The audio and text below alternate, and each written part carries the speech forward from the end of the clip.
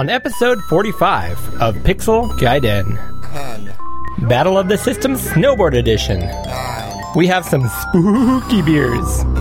It's time for Tim to do the quiz. 7, What on earth is a Zeta Wing? Cody beats some games. Tim buys some games. 4, And Eric plays some old games. 3, Tim's daughter goes old school. And we play with a really big controller. 1. Another visitor. Stay a while. Stay forever. Welcome to Pixel Gaiden! Featuring Cody, Eric, and Tim Drew. Now, here are your hosts, Eric Nelson and Cody Hoffman. Eric, happy Halloween, buddy. Hey! Woo! Ghosts and goblins. It's and... Halloween today. Wait, no, on a previous episode, I heard you saying, "This is Halloween." This is Halloween. This is Halloween. It is October 31st as of when you are listening to this recording. Unless you're a slacker and you download it, and this is like November something now.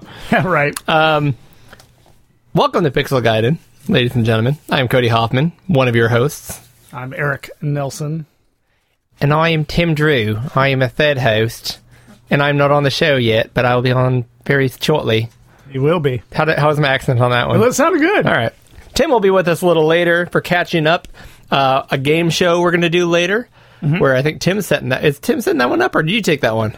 He is. He is. I So hope. Tim's going to quiz us. That'll be fun. And then we also have a Battle of the Systems with a couple of snowboarding games because we're heading into winter and we're trying to be topical. We are Pixel Gaiden. We are your number one show for everything retro video game and retro-inspired video game related, and beer. And beer. We do like the beer. I do. I like it more and more every episode. It's funny how that works out. Eric, how has your October been going since we just started it? It's been going okay. Yeah? Yeah, it's not too bad. Not too shabby. I haven't What do you- picked out a costume yet. Halloween, I mean, I'm not trying to be a bummer.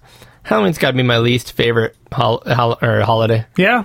I don't get, let's just dress up, and I don't mind it, but when people get so into it, like they're so excited to do it, I'm like, you can just dress up whenever you want. Like, You could, yeah.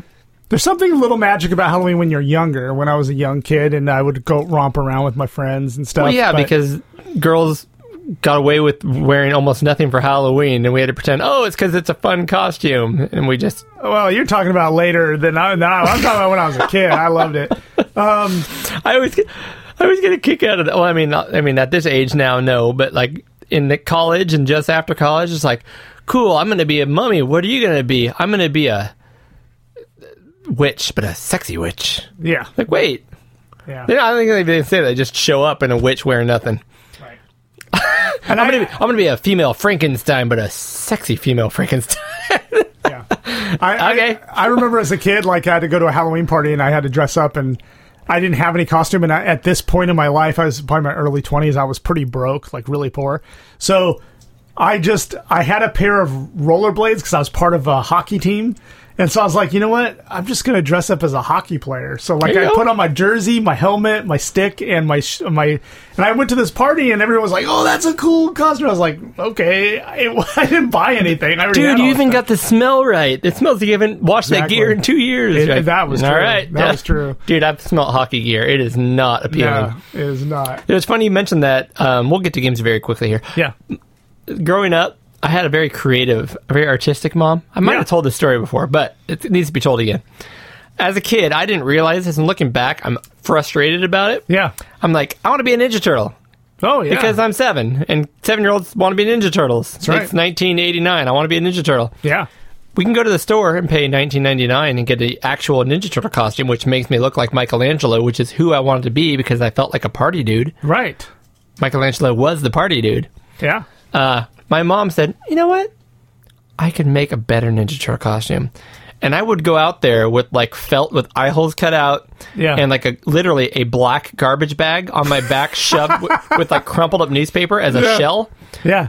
And at first I thought it was because my mom didn't want to spend money on the actual outfit. Right. And I think that's part of it. But when I look back at like all the stuff she did buy to like cut up, and she probably spent $20. Yeah, or more, yeah. Yeah, definitely. And I looked terrible. So thanks for being creative, Mom. Love you so much.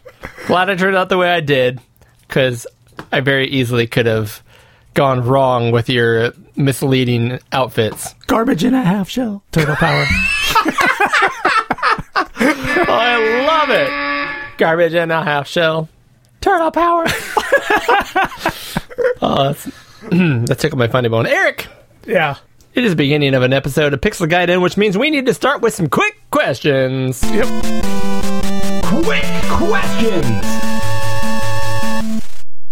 So, my question to you is, do you remember the first game you ever played online, whether it was PC or console or computer or console or whatever? We touched on this a little bit at last episode because I kind of pointed out I never really played anything online. Okay. The first one I remember is going to a buddy's house and he was playing Warcraft 2. Oh, on PC then, right? Yes. Okay. And I thought that was the coolest thing that he actually was playing online. Sure. Because this is still the days of, that whole thing.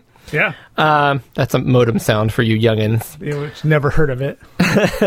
And I remember being like blown away that we were playing with our buddy across the street. He was literally across the street. Yeah. And we were just playing online just so you could. Yeah, they were playing. I was just looking over his shoulder. Yeah.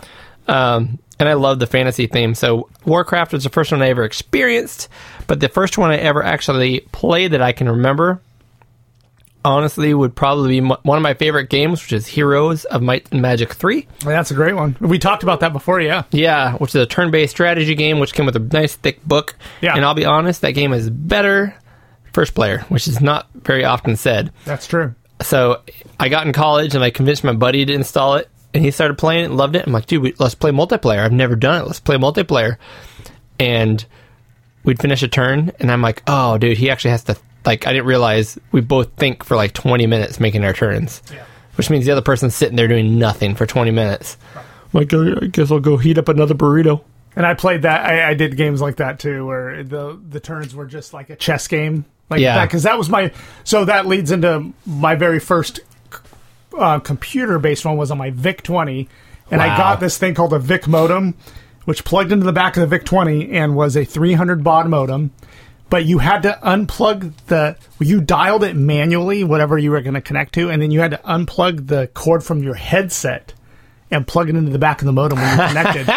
And so I would do that, and then I remember there was like some kind of free software that was with the VIC-20 where you logged into a service, and I remember I just used up my minutes because they charged you by the minute. Oh, yeah. And I played a game of chess with somebody, but it was like that. I was wasting all my time waiting for moves to happen with this other player. And that was my first computer one that I remember. And then the console one was not until the PS2. And I remember I got the network adapter. Do you remember that? Plugged in the back, and it was like a thing you could plug in and do that. But I don't remember the game. I thought I could have sworn it was like Metal Gear Solid, but that one wasn't an online game, I don't think. I don't know. I don't think so, no. But. So it was some game on the PS2, but I don't remember what game it was. But I remember that was the first console SOCOM? Was it SOCOM? I think it was SOCOM. I remember a military game, but that was the big online thing. I honestly think it was SOCOM. Look at that. I just brought memories back to your life. Boom. SOCOM was a big deal. I remember it was like these 4 or 5 person military teams, these little skirmishes. That it was SOCOM for sure. That's awesome. Okay. Yep. So those are the two games. That's cool. Yeah. All right, my question for you, Eric. Yes. You already answered last episode, but I'm going to ask it in case somebody didn't hear last episode. Yeah. Do you by chance have a video game Halloween tradition? I do. Tell me about this. I am completely unawares. So for the last many years, I would... We just sit there and we give out candy, and my kids would go out and they'd go through our street. We live in a circle, and they would just go out and do their trick or treating stuff, and we would go out in the driveway when we'd light up a fire pit and we'd drink beer and hand out candy. But up on the porch, I would put my MAME cabinet and I would load up Nightmare in the Dark. Yeah, which is a Neo Geo game, which is very arcade game. Cool, arcade game, kind of like Bubble Bobble. And I would just because the music was spooky and excellent, and I would just put that on there, and kids would come up and play it. And sometimes it would rain, so we wouldn't have a fire pit, and we'd play inside, and I'd just put it up inside, and we would play it between handing out candy to kids. I say do that again this year. Just cover it in sanitizer. No, so it's just like gelled. Yeah, I don't Maybe think... tint it green and call it like Slimer Ooze. Yeah. I mean, I don't want to Gross. get all geeky, but my neighbor is throwing for my kids, he's throwing a true Dungeons and Dragons game for Halloween night. I love it. So my kids are going over there. They're going to play Dungeons and Dragons. I'm playing too. His brother, I'm not going to lie, I'm jealous. I've wanted to play Dungeons and Dragons with people that actually know what they're doing. Yeah, and this is the first time I'm playing with a DM that actually, he's done numerous games. Yeah. I've seen his setup. He's got these big mats, and I mean, like big plastic mats where you can draw on them and characters. And Yep. We're doing a full-on D&D all night. We're starting at like 5, and we're going to go till midnight or whatever. We're going to play D&D It's all sad night. that I'm jealous about that, but I'm jealous about that. I don't have one. I'll be completely honest with you, but I think I'm going to start one because... What are you going to do? Well, I mean, there's games. We talked about zombie games in the last episode. Yeah. If you want to go back and listen to that, guys, please go do 6 good zombie games we just covered. Yeah. But there's not a game that I'm like, oh, I have to play this game. I've never been that guy. Like, oh, it's Christmas. We have to watch this movie. Yeah. Like, obviously on TV, they rerun stuff, but, it shows up. But I don't have to watch anything. But I really did fall in love with Pumpkid on the VIC-20, which just happens to be a Future Was 8-Bit game you can buy at thefuturewas8bit.com. Yeah. Or actually, was it TFW? I'm really bad at the AB.com. Yeah. Anyways, thefuturewas8bit.com. Just Google it. Google it. There you go. It'll pop up. Which Tim, of course, is affiliated with the Future Was 8-Bit and does some work for them. But I love that game. I don't know if you've played it yet. So this was the first time I was able to load it up, was building this BMC64 machine. I booted into the VIC-20 with the memory upgrade, and I loaded up Pumpkid. It worked great. So I played it extensively on this machine. Do you love it? I love it. I think do it's love it. great. Yep, it's a fantastic game. I love it. So fun. It's just a little top-down action arcade game, but it's just brilliant. I love it. It's simple and it works great, and I love it. Yeah, I love it too. I think that's going to be my go-to Halloween game that I'm going to have to bust out every Halloween. I think that'll be my tradition. Nice. Perfect. Playing a new game on a 40-year-old system. Yeah, why not? Rock and roll. That's perfect.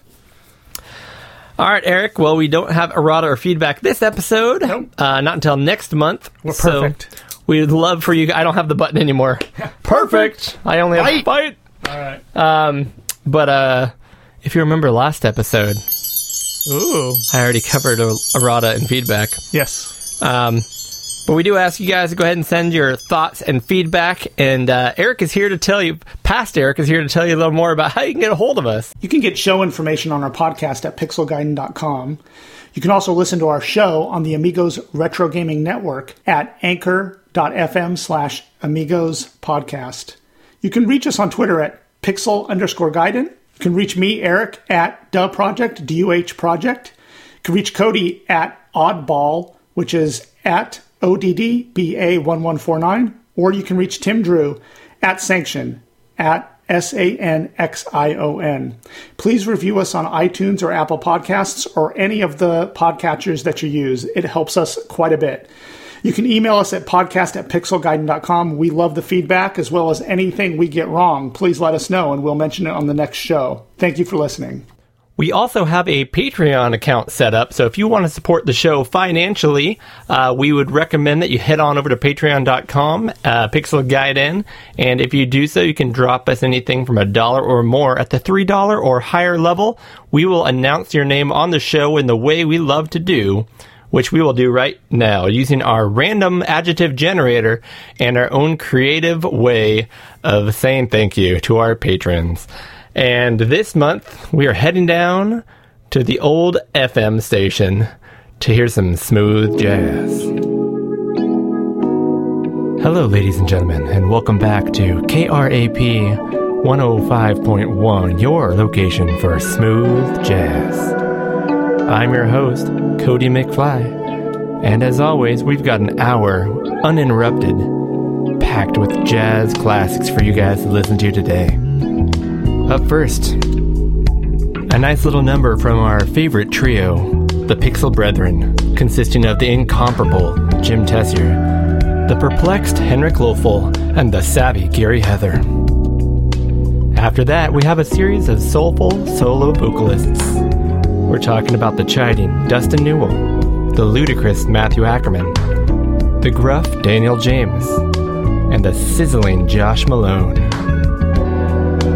After that, we have a tasty new group of 5 young gentlemen consisting of a drummer and 4 bass players. The implicit Eric Sandgren, the experimental David Vincent, the abominable 10-minute Amigo Retrocast, the fluffy David Modilak, and the angelic Roy Fielding. After that, it's a spicy little number from one of the hottest and hardest working duets in the country, the tantalizing Mr. Toast and the persistent Team Gray all the way. And rounding out the top of the hour, we have a quintet that's been running their way up the charts, consisting of the benign Maciej Sosnowski, the zesty Paradroid, the luminescent Ramoke Ramoke, the confined Citizen, and the percolating Ant Stiller. You guys have a good night. And always, we want to thank all of our patrons Yes, we again. do. You make this happen. You make this magic. That's right, you pay for this. That's right. You're the reason. You're the reason. You're the mistake. You're the reason this happens. But we thank you very much, and again, encourage anyone who wants to leave us feedback or support the show in some way. It doesn't have to be financially, but just interacting with us. That we do this because we love it. We have fun. We're meeting people. We're reaching out. We're kind of spreading our tendrils through the retro community. Oh, kinky. Eric's already kind of there, but I'm learning here. You're teaching me. I'm your Padawan. That's a nerd reference. Yes.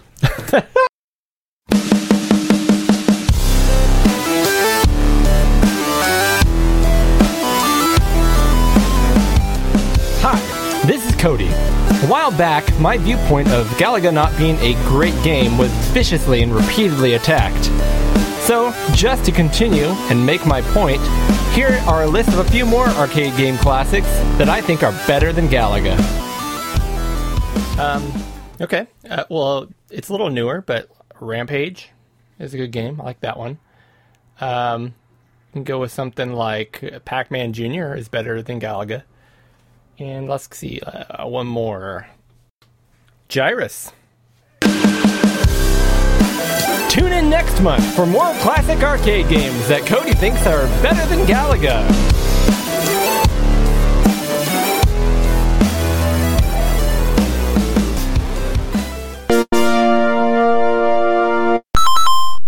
And we are back here, Eric and I in the studio.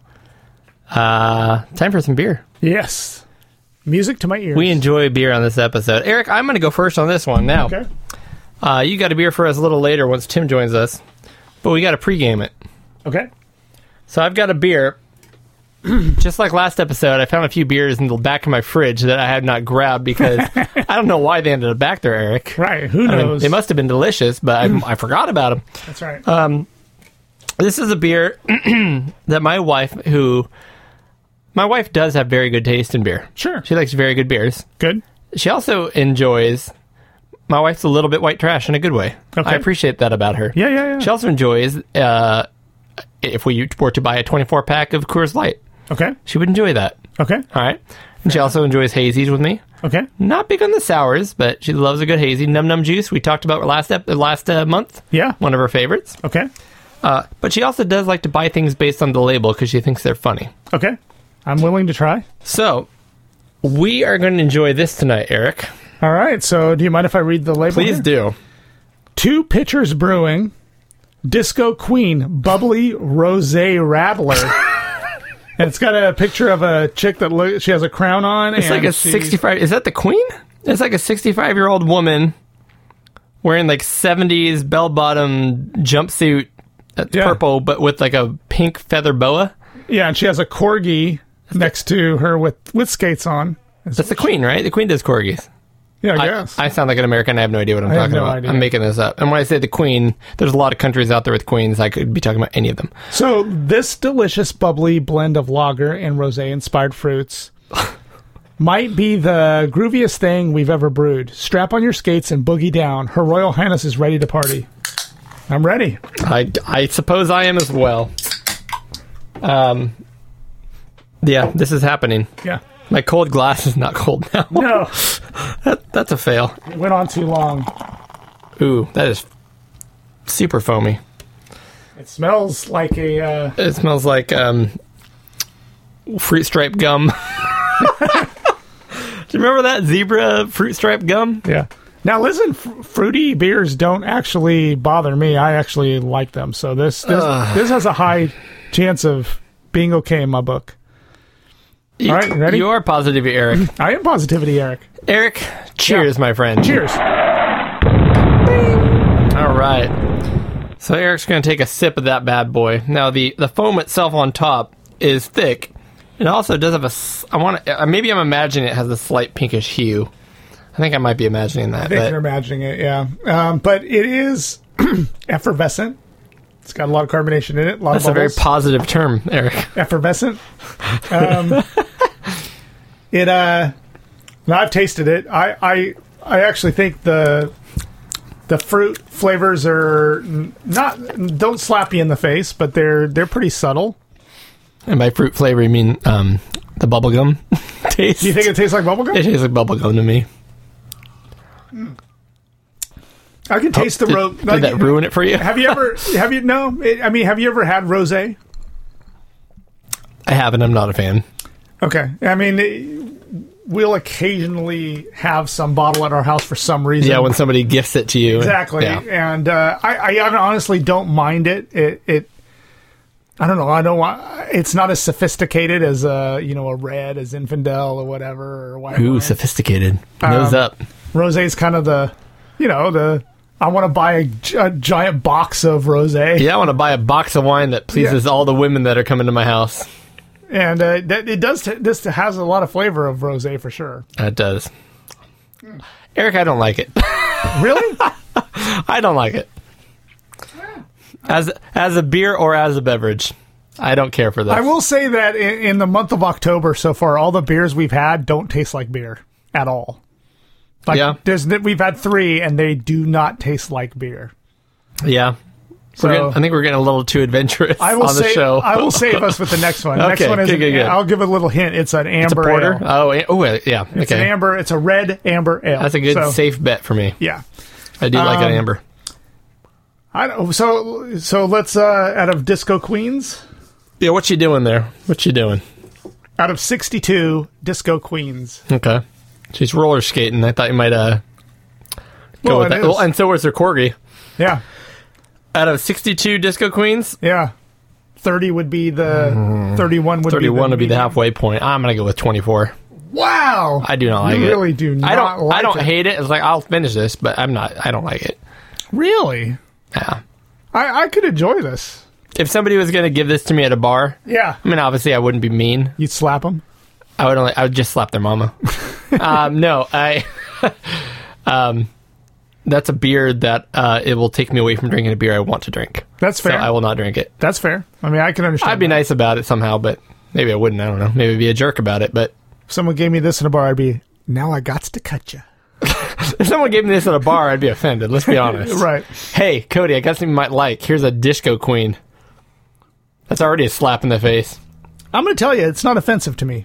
High praise. I wouldn't say it's offensive, but it's not good. I don't like it. I'm going to go a little higher. I think I'm going to give it out of 60. What did I say, 62?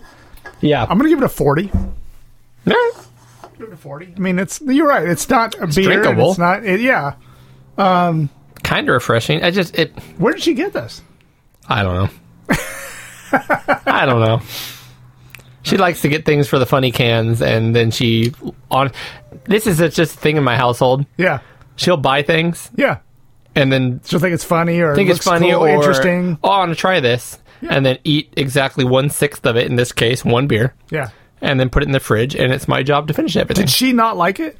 No, she did not like it. She didn't like No. it. Oh wow. Okay. No, we're on the same page with this one. Yeah. I mean, listen. I'm not going to say I love it, but I'll definitely drink this and be I'll like, drink it. Okay, I'm going to drink it. it's fine. I've got one more in the fridge, Eric. Maybe you want to take it home. Huh? Just take it home with you Sneak it tonight. into my cooler for the gift, ride home. little gift for you. Little early or late birthday present. I can't remember where. My wife is definitely more of a beer snob kind of person, and she'll admit that it's a badge of honor for her. Is it? She would slap me if I gave her this. She'd be Yeah. like, what are you doing? She doesn't like sours. She doesn't like. No, my wife actually is more like that than I am. Okay. Yeah. So I mean, my wife is like, she loves porters. But she'll enjoy Coors Light. yeah. My wife wants beer to be beer. Yeah. Yeah. Eh. All right. All right, y'all. Well, moving on to this episode of Pixel Guy Den. Yeah. We're going to get Tim on the blower here in just a little bit to catch up. But before that, we're going to do a game show, which we'd love for the viewers at home to play along. We got a lot of feedback on the last one. I think we had one listener tell us that he almost got every question. There was one that he got caught up on. Okay. Because I asked that out to Twitter Yeah. if anybody got all the questions right. But I didn't hear anybody said they got every single one right. But Yeah. I can almost guarantee you Tim's going to ask me something about Burger Time because he hates Be ready. that. Yeah. I'll just start saying Burger Time for every question. But before we do that, Yeah.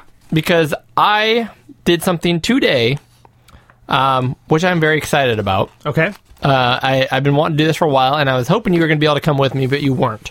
Right. And there's an interesting story behind this. So this is kind of catching up before we start officially catching up. And it's kind of a review. Yeah. So there is a vendor that you and I have purchased things from in the past. Yeah. I've done a few things. Yeah, called the Brewing Academy. Yeah. And this is a gentleman in Woodland, California, which is only like a 40-minute drive from here. Yeah. Depending on traffic. And he has been in the hobby for quite some time. His name is Marlon. Yeah. Just a good dude. He's a really good dude. And we bought things from him, and I keep saying, hey, we should go up there and check out his little establishment, what he's got going on. He said, yeah, come on up. Absolutely, come on up. But I never found time to actually do it. Randomly on eBay, and I do sell some things on eBay, somebody purchased from me an Atari 800.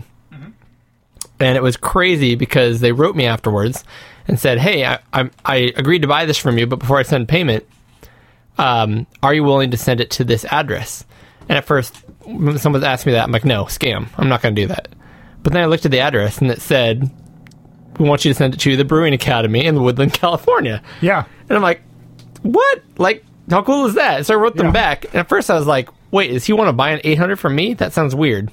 Yeah. And then I thought about it. I'm like, no, it's probably somebody who's buying an 800 to Marlon to get it retrofitted with some of its cool new Atari tech. And he's Atari heavy. I mean, a lot of his stuff is very Atari centric. Although he does everything, but He does a little everything. He does a lot of Atari, a good amount, I'll say a lot of TI-90, Texas Instruments TI-99. that's what I bought from him. A couple things. Mm-hmm. Yep. And we can pop on his website here and look at it. But yeah, primary, those are kind of his two babies. Yeah. He has a few other things. So it was awesome. I'm like, you know what? I will take this because, first of all, it saves me shipping. And more importantly, it gives me the excuse to head up to Woodland and finally visit the guy. Yeah. So I did that today, and I'm going to sound like a little kid in a candy shop. I was like giddy. Super nice guy. I hop in there. First of all, it's in a building where the sign out front says the Brewing Academy, but it's on the bottom, and there's like 4 spots above it that say like available offices, right? Yep. Please inquire. Yeah. When you walk in there, there's no available offices. It's filled. All of the quote unquote offices, which are rooms, are filled. This is clearly, and if you know Woodland, it's a lot of like houses that have been converted. Mm-hmm.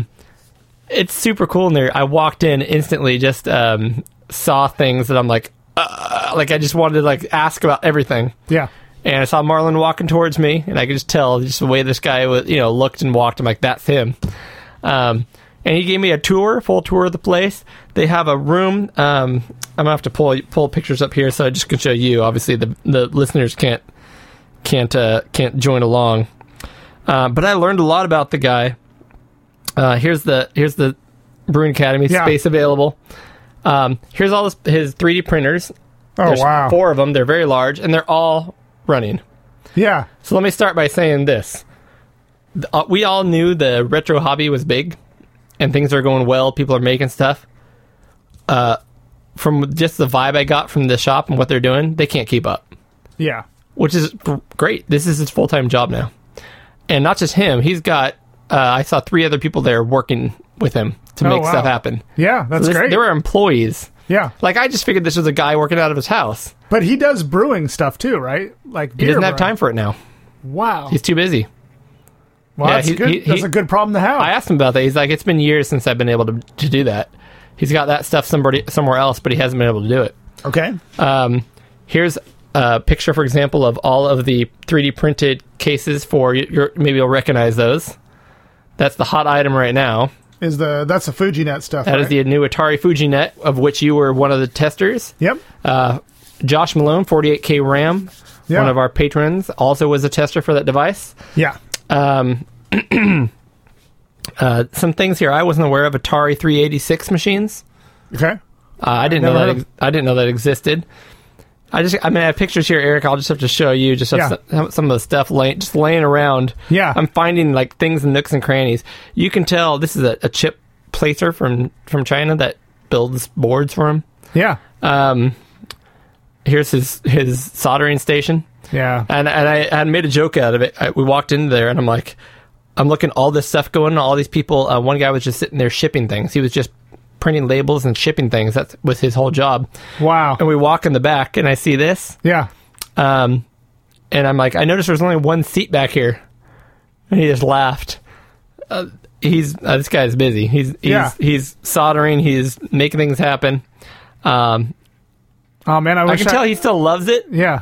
But I did ask him, I'm like, when you go home, do you turn it off and just like get away from it? He's like, yeah, at this point it's just too much. But God, I wish I he's could have blessed. gone. I wish I could have gone with you. I was just so busy at work. Here's a bunch of Atari shells Yeah. he's printing, black Yeah. shells for cartridges for 8-bit Ataris. And there he is making my FujiNet. When I was there, He had to put it together for you. I'm like, I would love a FujiNet. I'm like, is that too much to ask? And he's like, do you want it like now? I'm like, yeah, if it's too much, I'll go home. He's like, no, I'll put one together for you right now. wow. And so he started grabbing stuff, and we made a deal, and I went on my phone and ordered it online with pickup. There was a pickup option, and he made it for me right there. So I got my FujiNet for my 800XE. They have different shells on there. Yep. And the FujiNet, can you quickly explain to listeners? Yeah, what so that the is? FujiNet is kind of the Swiss Army knife of Atari peripherals. It like does almost everything. Like you can put an SD card in there and load Atari images off of there. You can load Atari images over the network, so it joins Wi-Fi. It joins Wi-Fi, and you can go on someone's server across the world and mount an Atari image and load it up. You can connect. You can basically load a terminal software and connect to a BBS. You can. There's a printer emulation on it, so you can print, and it will print to a PDF file on there, and you could like go grab the PDF file and print it out. So you can actually use all the Atari word processors or whatever. There's just every day the guys. I'm part of a Twitter forum and a Discord where they're all the programmers, and they're constantly adding stuff to and making stuff better for the FujiNet. It's definitely a work in progress, but right now it's a completely usable device that is awesome. Yeah. And these are things that are, if I'm not mistaken, they're open source, Yep. but most of us aren't going to be able to just make one. That's right. They're open source. I mean, they do a full open source where they'll print out schematics for the PCB. They'll print out. You can download the firmware for free, and you could build one of these yourself. It's off the shelf parts like ESP. I think it's an ESP32. But unless you have a chip programmer and a 3D printer and all these exact devices, you're going to want to go to somewhere like Yep. thebrewingacademy.com Correct. and order one from Marlon, who will make you one by hand. Yep. I'm excited. I literally got it today, so I haven't booted it up or anything. Yeah. But I've seen yours. This is the computer that, Eric, I'm going to have you help me connect to my first BBS. Oh, an Atari, huh? Yep. Okay. Well, because that's the first one I have. Yep. That's fair. I do have the Amstrad, but That's fine. I don't know enough about that one. But so that being said, I was sitting there while he was making my thing, just talking with Marlon, and we were getting nerdy about all kinds of stuff, and I had a great time. Really great guy. Yeah. A lot of people in this hobby are really, I would say, willing, but they're not always the most sociable people. Yeah. And that, people are what they are. But Marlon absolutely is. He was very warm and welcoming and just willing to talk about whatever. Had a great time. I wish I could have met him because I've talked to him on. He's on like that forum for the FujiNet, and I've bought tons of stuff from him before, but I've never known him personally. So, man, I wish I could have made that trip today. Yep. And he took me through all the rooms. There's a bunch of things that I'm hoping I'll remember to talk about real quick. But one of his cool products that he did put together is the 1088 XLD. I don't know if you've seen that guy. I have, yeah. But it is basically built into a Atari 1050 disk drive shell. Yeah. And it's basically an 8-bit Atari with every peripheral feature, everything built into this nice, small, well, relatively small Yeah. case. And it's just this really cool, solid, modern implementation of the original 8-bit Ataris. Wow. If I'm not mistaken. Yeah. It looks super cool. I mean, you can see CF cards in the front there, and switches and joystick ports, and Yeah. I mean, it's all right in the front, so you don't have to worry about plugging things in the back or connecting drives. And of course, there's my Atari 800 being shipped, delivered to Marlon, and it's going to get an incognito board put into it. Yeah. Which basically makes it like an upgraded 800 XL. That's right. So it'll have the 1 meg expansion. It'll have a CF card in there. A bunch of cool stuff. Yep. So that's neat. He did have, because one of the things I wanted to buy from him is he does have, actually, I was going to buy one from him and from you and try to put all the pieces together, make the best one I could find. But he has a literal load, almost like a pallet that's been unloaded into one of his rooms of Atari 1040 STs. Oh, wow. STFs. Oh, nice. And they came from some academy, some school, whatever. And if you go on his website, you'll see they have, sometimes it depends, you'll see they'll pop up. They'll either be tested, perfect working order, or untested, but they visually passed like the inspection, or else you're going to get a box that we literally throw in the mail. We haven't even opened it. You get what you get. Good luck. Yeah. And the prices are different. And people are like, why would you do that? It's like $50 more for a tested one. Why wouldn't you just test them and send them off? It's time. They don't have time. Yeah. This hobby is booming. Plus, if you're somebody, I mean, I probably am on the peripheral of this, but if you're someone like me, I'd welcome like one that kind of might work or might not work, and try to troubleshoot and figure it out if I can get it cheaper. Yeah. I mean, so why not? It's a crapshoot. Yeah. So he showed me all kinds of stuff. He actually had like 4 or 5 different Vectrixes sitting around there. Ooh, I was talking to him about, and what I love about Marlon is this is his job now. Yeah. But it's his hobby. Yeah. So everything I brought up to him, he's like, "Oh yeah, I've got one on order," or "Oh yeah, I've got one." He's got Switch games that he's collected. Like, it was hard to differentiate where his stuff ended and where the company began. Yeah. I talked to him about the last episode. We had the Vectrix, and we talked about that USA zombie game. Yeah. He's like, "Yep, I got one on order." He can't wait for it. I saw his collection of Vectrix games up above us on a shelf, kind of like mine behind my head. Yeah. He has almost every original game and some of the Sean Kelly stuff and some of the new ones, the Frontier, Deep Blue, the ocean scuba diving game. Yeah. And he loves this stuff. He absolutely loves it. So he does have one hobby that I didn't know existed, and I'm not going to lie, I'm kind of intrigued about intrigued. You know me. What is that? I didn't even know this was a thing. He showed me looks like this, if I had to guess, this is like a 90s device. This one happens to be a Pioneer, but it was a standard. It was called Video Disc. Yeah. Are you familiar with that? I am, yeah. And I guess it's only like, the way he described it is, first of all, it's almost like a big laser disc, but wrapped in a plastic case. Right. He had hundreds of these. He collected them. Yeah. And he just watches them while he works. Oh, that's pretty neat. And that's a format I never knew existed. Yeah. And eventually they're probably going to go expensive. But right now they're dirt cheap. And you know me, if I can find something cool and unique, dirt cheap, I'm going to run into it. So right. He had a big player, and you have to play half the show and then flip it over and play it almost like a laser disc. But he described it as, it's a kind of a standard definition, 4x3, old format, better than VHS. And I'm like, but is it better than Betamax? He's like, probably not. So somewhere between VHS and Betamax as far as quality. Yeah. I can't remember what else we talked about. We talked about so much stuff, but he always has new products coming out. He's got 8 different ways you can use add stuff to your Atari, your 8-bit specifically, but also the STs, the 16-bit line. You and I have all of the things we need for our TI-99 or Texas Instruments. Yep. I saw his first computer he ever owned. He had it sitting there on the shelf. He's still using it to test stuff. And what is it? It's a plastic, one of the beige plastic TI-99 Yeah. 4As. Yep. One of the ones that does have the full feature set. It doesn't. There's nothing you can't do on it. Yeah. And of course, he had a speech synthesizer. Yeah. Hard word to say. Stuck in the side, and one of his RAM packs, which you and I have as well. Yeah. On the side of that. I mean, it was like a.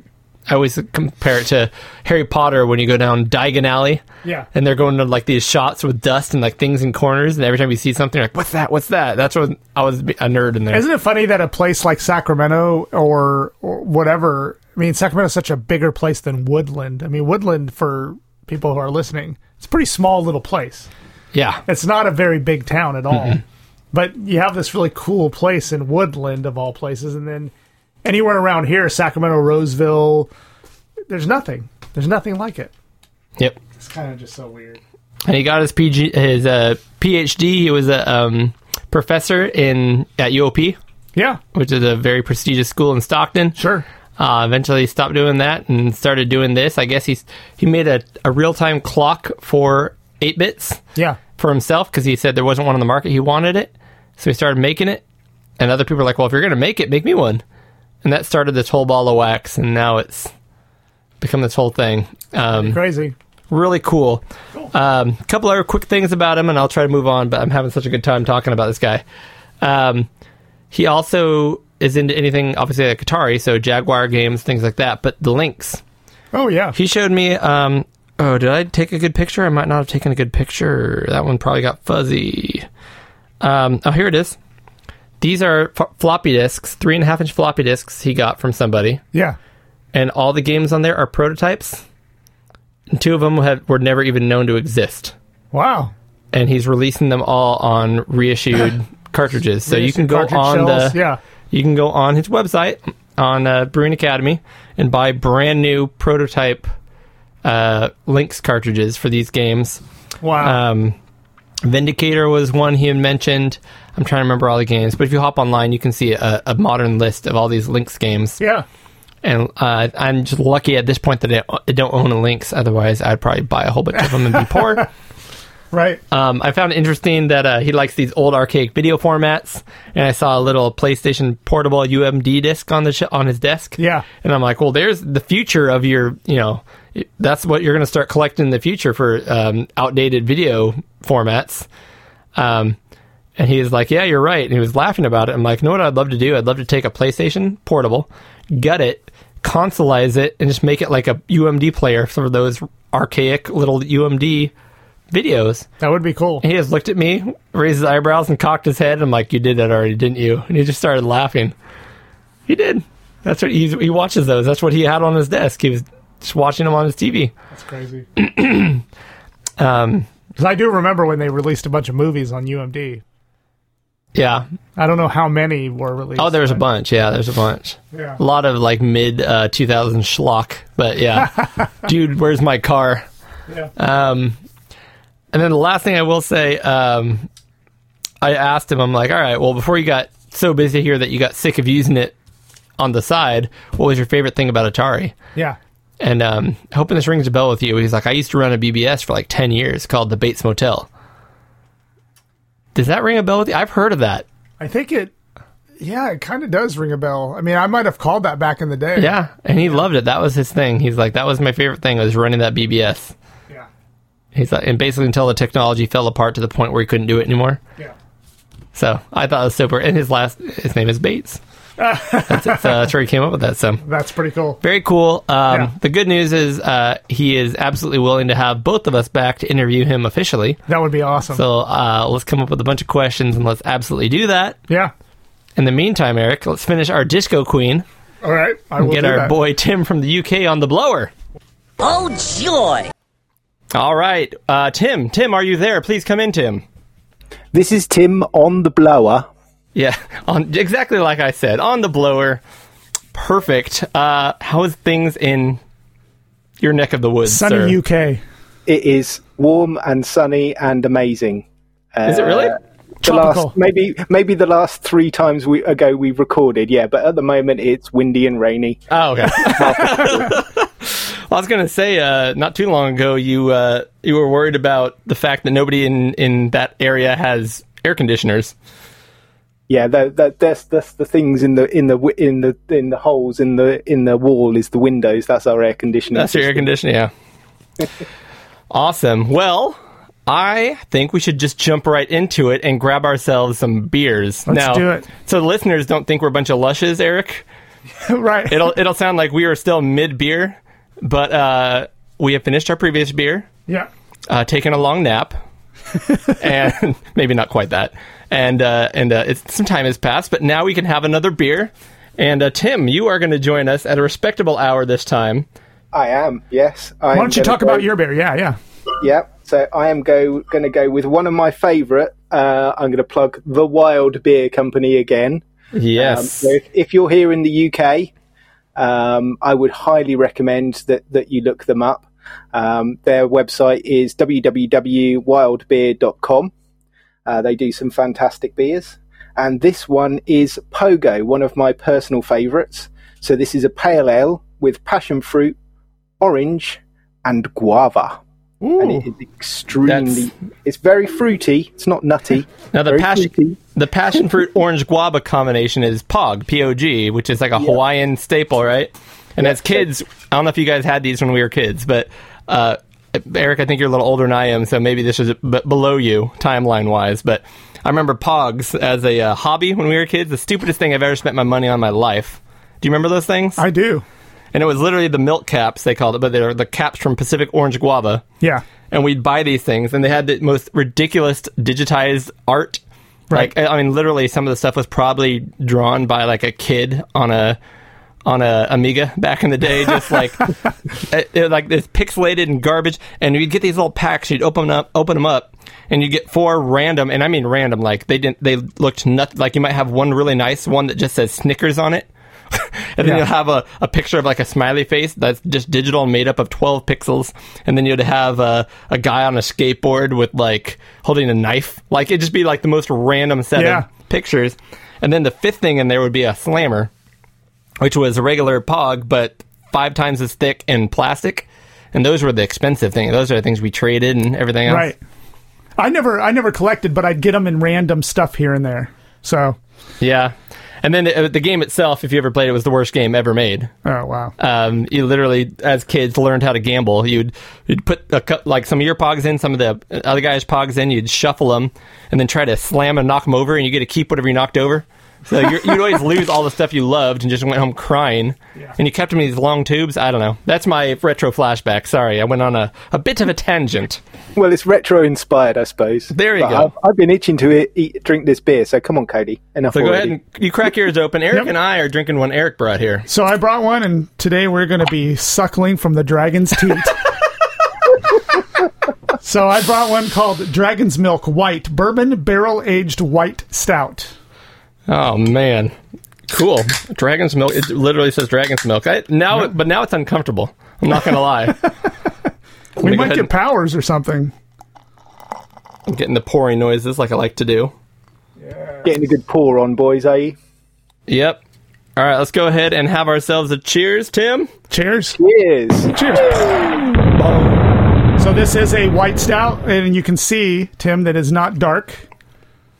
It is a light colored. It is also not white. It's not white. I already took a sip. It's milky. See, I was going to have a stout. I was going to go with a Millionaire, but I remember I had the Pogo, which is a lot more refreshing. So I think I'll go with that. All right. How's your beer treating you, Tim? It's awesome. It's fruity and... Please say it. Please say it. Definitely a pale ale. Is it kind of sour? No? Is it a bit nutty? It's a bit nutty. This is interesting. Yeah, this is good. This is a very flavorful stout. So if you take a look at this, Tim, it doesn't look like it'd be creamy, but it has a very, very creamy, stout, milky taste to it. It has this funny little aftertaste of like a little bit of chocolate almost. Or vanilla. Yeah. Well, I quite like it. So if it's creamy over here, the thing to say is, do you want to flake with that, love? Do you want to flake with that? Okay. Yeah. Well, do you know why that is? Do you want me to explain? Well, I'm assuming the Cadbury flake. Yeah, the Cadbury flake. But the Okay. reason why is because you have ice creams over here. Yeah, and a particular brand called Mr. Whippy, which is like whipped ice cream, and it comes out from like a little fountain, and it goes into the cone, and then you put a flake on top of it. Okay, so Oh, it's wow. like ice cream Creamy then. ice cream with a flake in the top, and that's actually called a 99. Some people confuse it with 99 with a flake, which means that you've got an ice cream with 2 flakes. Gotcha. Well, out of Dragon's teats? don't. I was trying to avoid this, but No, go ahead. jeez. I don't. Where'd I go from this? Awkward. Yeah, little weird. Out of let's pick a low rank system this time. Out of 5 Okay. mother's milks. I don't know. Out of 5 memories. Out of 5 memories. Yes. What would you give this one, Eric? Oh, man, I'm going to give this a good... this is really good. I'm going to give it a 4 out of 5. I got to do a little... It's not, I think 5 out of 5 would be my favorite beer of all time. This is probably a good 4. I will double you on that. I love this. It's a good solid tastes beer. really good, doesn't but it? it is more unique because it's got that Bit of a flavor. A bit of a... it makes me want to put a flake in it because it's so creamy. All right, Tim, what's up? There, yeah. How's your beer rank on a scale of 0 to 5 Hawaiians on longboards? I don't know. What's Pog? I really like this one, so I'm going to go with a 4.5. 4.5. Wow. Nice. All right. Well, gentlemen, if I'm not mistaken, Tim has prepared a little gauntlet for us. Ooh, We have. I'm ready this time. All right. Are you ready? Take control. Tim's got a soundboard and everything over there. If you can't tell, he's already getting a little saucy with Getting it. a little feisty. Okay, so I prepared a little game show for you guys, and obviously, as it's Halloween today, 31st of October, we are going with a Halloween spooktacular game show. So, I are like you it. ready? I'm ready. Eric? Do you have a piece of paper? Ooh. Yes. Hello and welcome to the Halloween Spooktacular Game Show on Pixel Gaiden. I do like the show placement in there. Yes. That's branding. All Okay, right. we've got a drone in the background to build the tension. So, the first round is consisting of 4 different sounds that you have to guess. And these are from, some are relatively well-known games, extremely well-known games, or maybe not quite so well-known games. Burger time. Burger time. It's not burger time. I tried to shoehorn in some kind of spooky theme to that, but I really couldn't. So there is, spoiler, there are no burger time questions because I am the quiz show host, Cody, Oh, so there are darn no it. burger time questions. All right. I accept. Okay, so are you ready for the first sound? Yes. Ready. Okay, here we go. Oh. No, the first sound. Not Are the we first ready? sound. Not the first sound. Oh, yep. That was yep. just a test. That was more testing. tension building. That was the pickle chasing you in Burger Time. That's how. And that is spooky. no. It's a. It is. That'd be terrifying. I was in a bit of a pickle with my soundboard. Ayo. Here we go then. Ready? Sound number 1.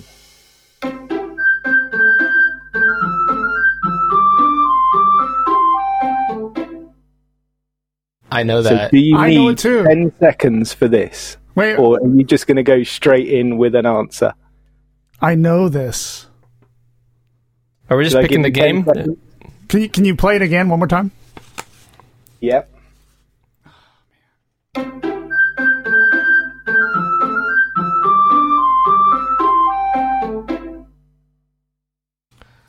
That's very Nintendo. 10 seconds coming up. It's very Nintendo.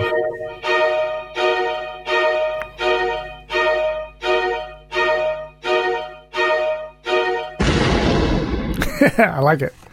Okay. I can't. I mean, it's on the tip of my tongue.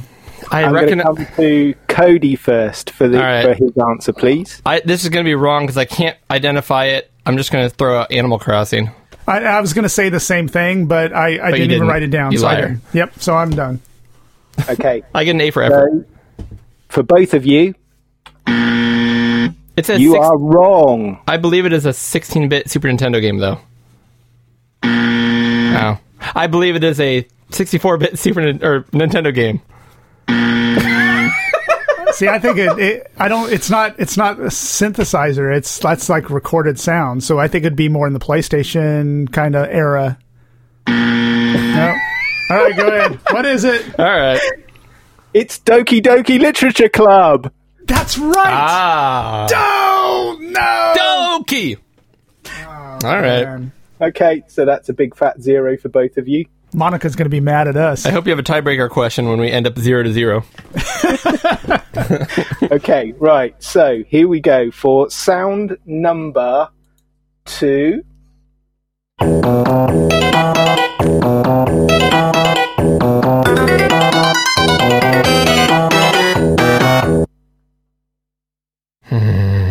to take a guess. I think it's wrong, but I'm going to guess anyway. Do you need it again or I want to hear it again. 10 seconds? Okay.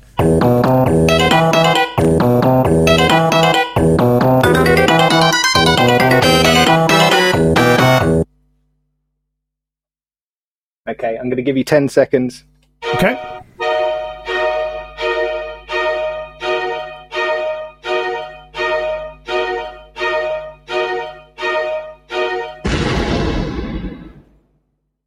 All right. Answers, please. I will answer it first. I'm going to say it's Nightmare in the Dark, Neo Geo. Ooh, that's probably a good one. Go ahead, Cody. I don't what did have you say? I don't have a good. I'm just going to say. I know it's not because it's. I'm just going to say Rondo of Blood, Castlevania. There you go. Both of us? Oh. 2 honks. Okay, that was Adam's Family on the Super Nintendo. Oh, I would have no idea. No, me either. That game was big over there, wasn't it? Yeah, it was I've quite heard. big in I've America heard as well. Boat talks about it all the time on the Amigos. Oh, does he? Like it's one of his favorite games. Yeah, that's a game I've never heard of until like I grew up and had a list of 1,000 Super Nintendo ROMs. Yeah. Oh, well. It was good. I liked it. 0-0. We're really knocking it out of the park today. All right. Okay, so we're going to go with question 3. Tre.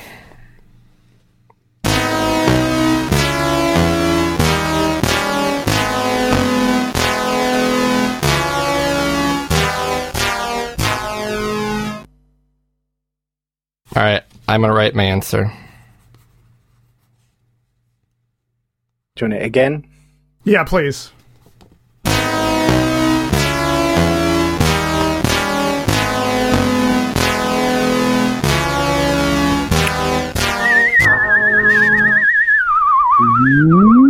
I got my answer.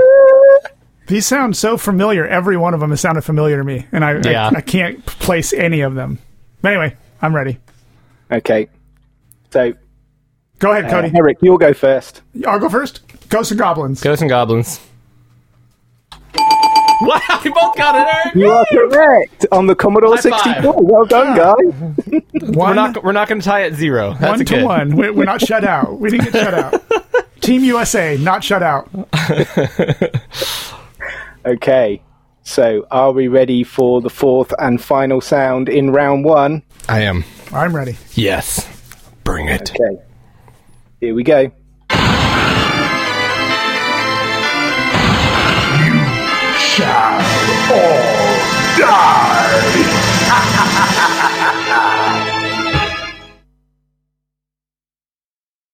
I'll give you 10 seconds. I've got mine.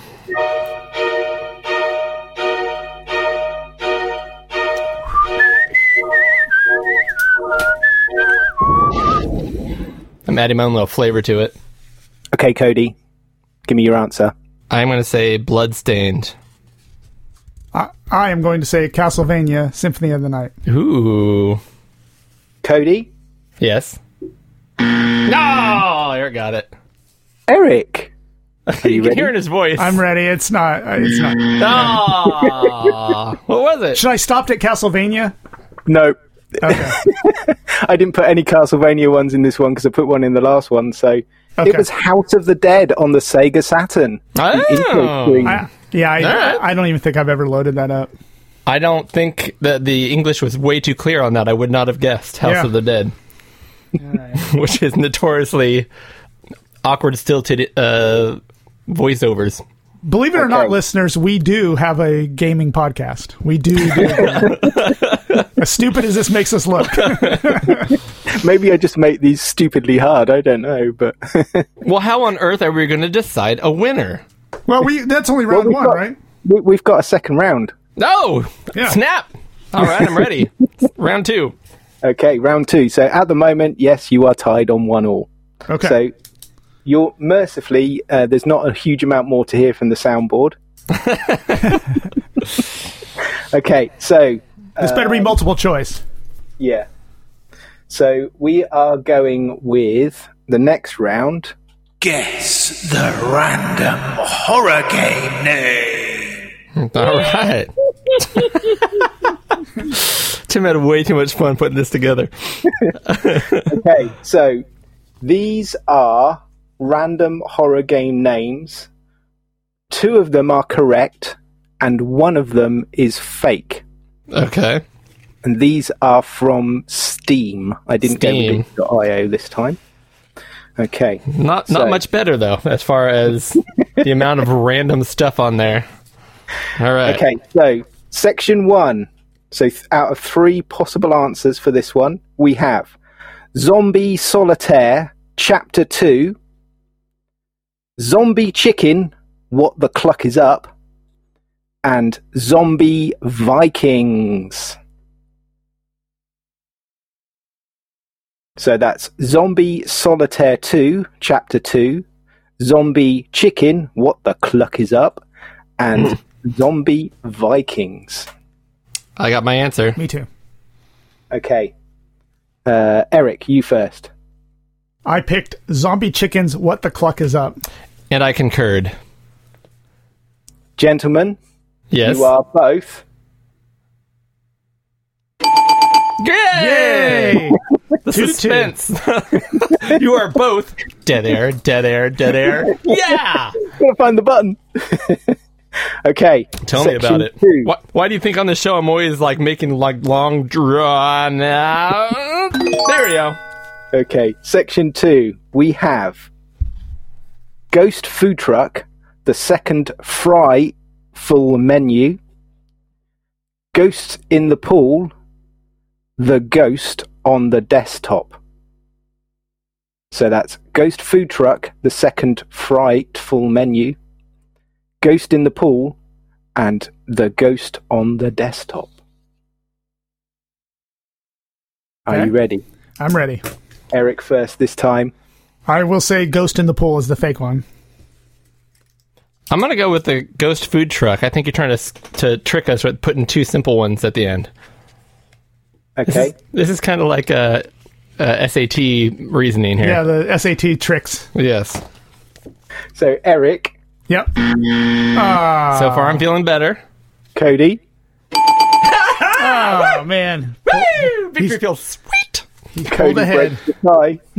I'm gonna go get some more of that reptile milk. Okay. Right. Section 3. So this is the last round. So Oh, round this is 3. it pretty much now. So All right. okay, here we are. So we have Chicken Invaders 5 Halloween Edition, Spooky Cats, and Chicken's Revenge. The Poultrygeist is back.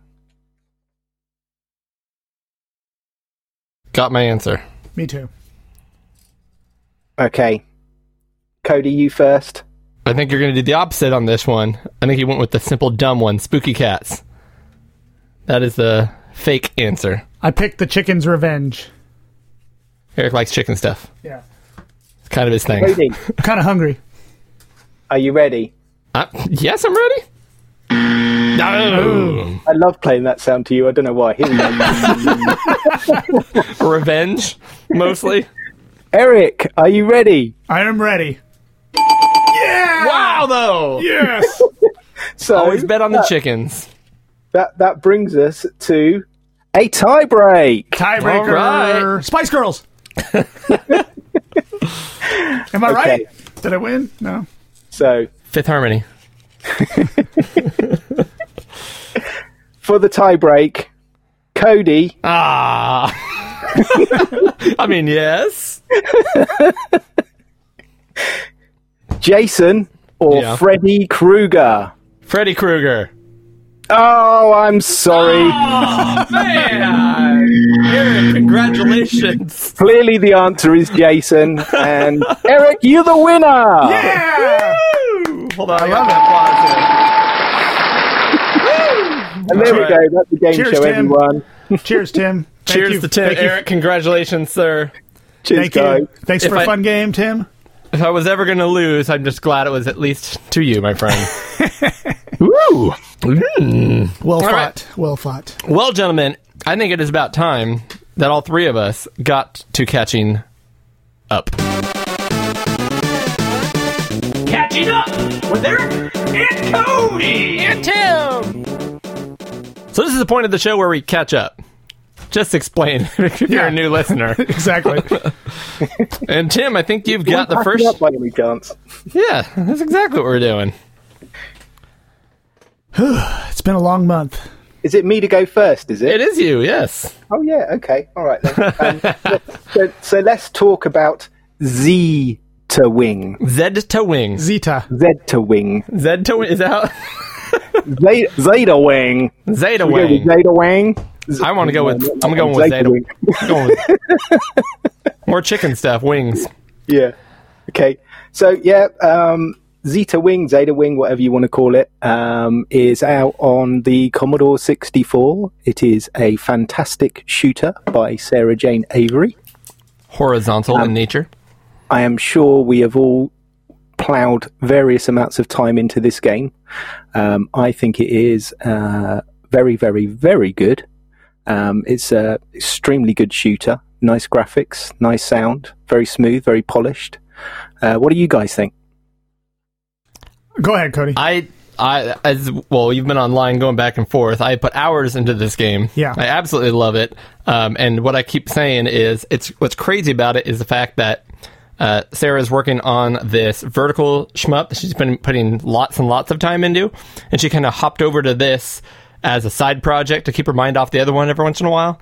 And Cody? this game is brilliant. Yes. You want me to tell you the name of that because you can never remember the name of that one, can you? You know the soul It is bit. Soul something. Soul Force. Soul Force. Soul Force. Soul Force. So that's the game I'm really, really, really looking forward to. Yeah. But when this game came out, I'm like, oh, cool, I'll try it. But you are right. It is absolutely solid. I don't think it is I think Soul Force is going to be like a technical tour de force as far as what she's able to do with it, from what I've seen with the Commodore. This one is actually, it's still very, very impressive.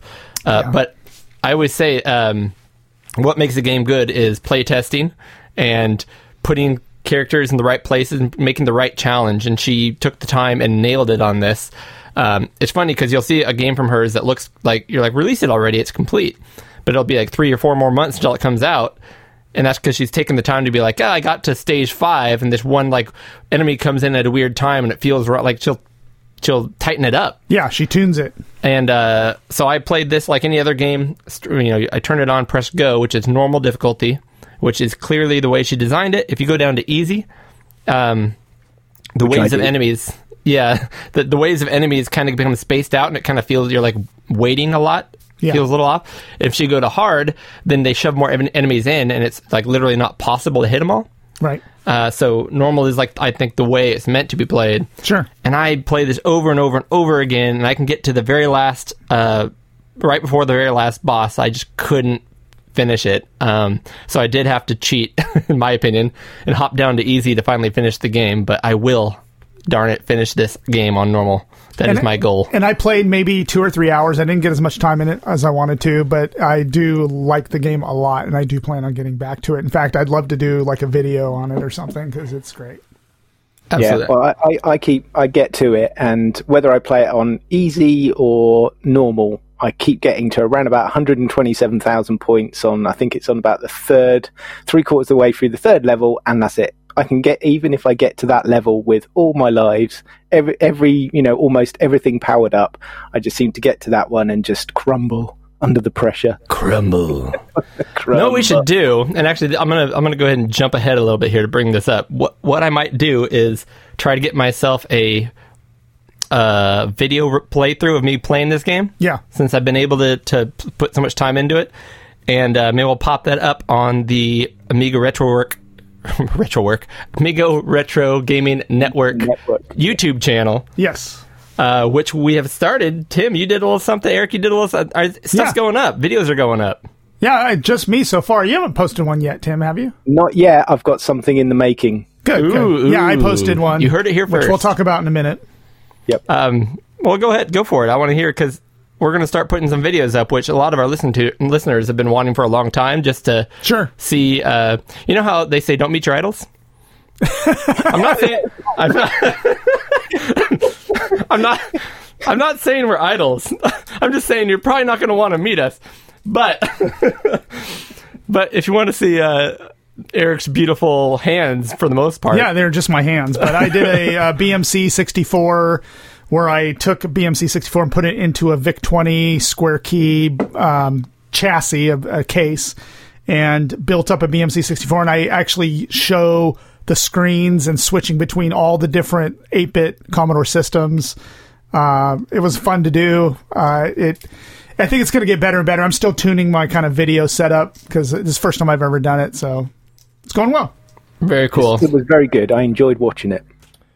And then Tim's already got something in the works. I really haven't looked into it yet, but I kind of want to hop on the bandwagon. So if any of our listeners have anything they want, I mean, we've had even people, and I get it. I get it, because you kind of want to know who you're, learn more about who you're hearing all the time. I had people just say, hey, can I see pictures of you guys in the room so I can see what the room looks like? And people are currently zooming in on images, trying to figure out what that is in the background stuff. So maybe I'll just do a dumb little, room tour. Not that my room is, it's full of crap, but it's not particularly exciting. But it's got a lot of stuff. Yeah. Maybe I'll do a room tour. I don't know. Yeah, do definitely. Something. Good idea. Yeah. I wanted to point out that I finally did get the opportunity to reach out to the Brewing Academy, who is a local. We talk about a lot on the show here, up the street from Woodland, California, like half hour up the street from us. About 30 minutes. So it was a really funny story. I, on eBay, got sold an Atari 800, and the person who wrote to me said, hey, do you mind shipping it to this address? And I'm like, no, I'm not going to ship it to a different address. You're trying to scam me. But then I look at the address, and it said the Brewing Academy, Woodland, California. And I'm like, wait, is it him trying to buy something from me? And I kind of looked into it, and I thought about it. I'm like, oh, no, it's probably somebody buying an Atari, sent it to him so he can modify it with something, and then he'll send it back. So I called him and verified, and that's what's going on. And so I'm like, cool, I'll just drop it by and save myself the shipping. Yeah. And I finally get to head up there and see the guy, meet the guy. So really, I'll try to be as quick as I can. But I had such a great time with him up there. We're going to try to get him on the show here. His name's Marlon, by the way. Yeah. Marlon Bates. And just as a side note, I was supposed to go with you on this, but I got called into work, so I didn't get a chance to go. Yes. Dr. Marlon Bates, by the way. Dr. Marlon Bates. Well, hello. Anyways, I had a great time up there. While I was there, I got to meet... So I expected... When I walked up to the place, I expected it to look exactly like it did, like an old house that's been converted. Yeah. What I didn't expect is the sign in front had 4 vacancy signs. And it was the Brewing Academy was the only company in the building, right? Yeah. So I expected to walk in there, see a bunch of empty, and find the room or two that he was in, and see a dude sitting there with a magnifying glass and a soldering iron. What I walked into was 4 people running around trying to fill orders. I was really impressed. They're moving stuff. Retro is alive and well, my friends. Yeah, it's amazing that some of these companies can thrive the way they do. So I got to walk through there, and I did get the okay to have you, Eric, and I hop in there and do an official interview with the guy. That would be awesome. Maybe we can do some video and put it on the YouTube. That would be perfect. Well, if he's down with it, yeah. Yeah.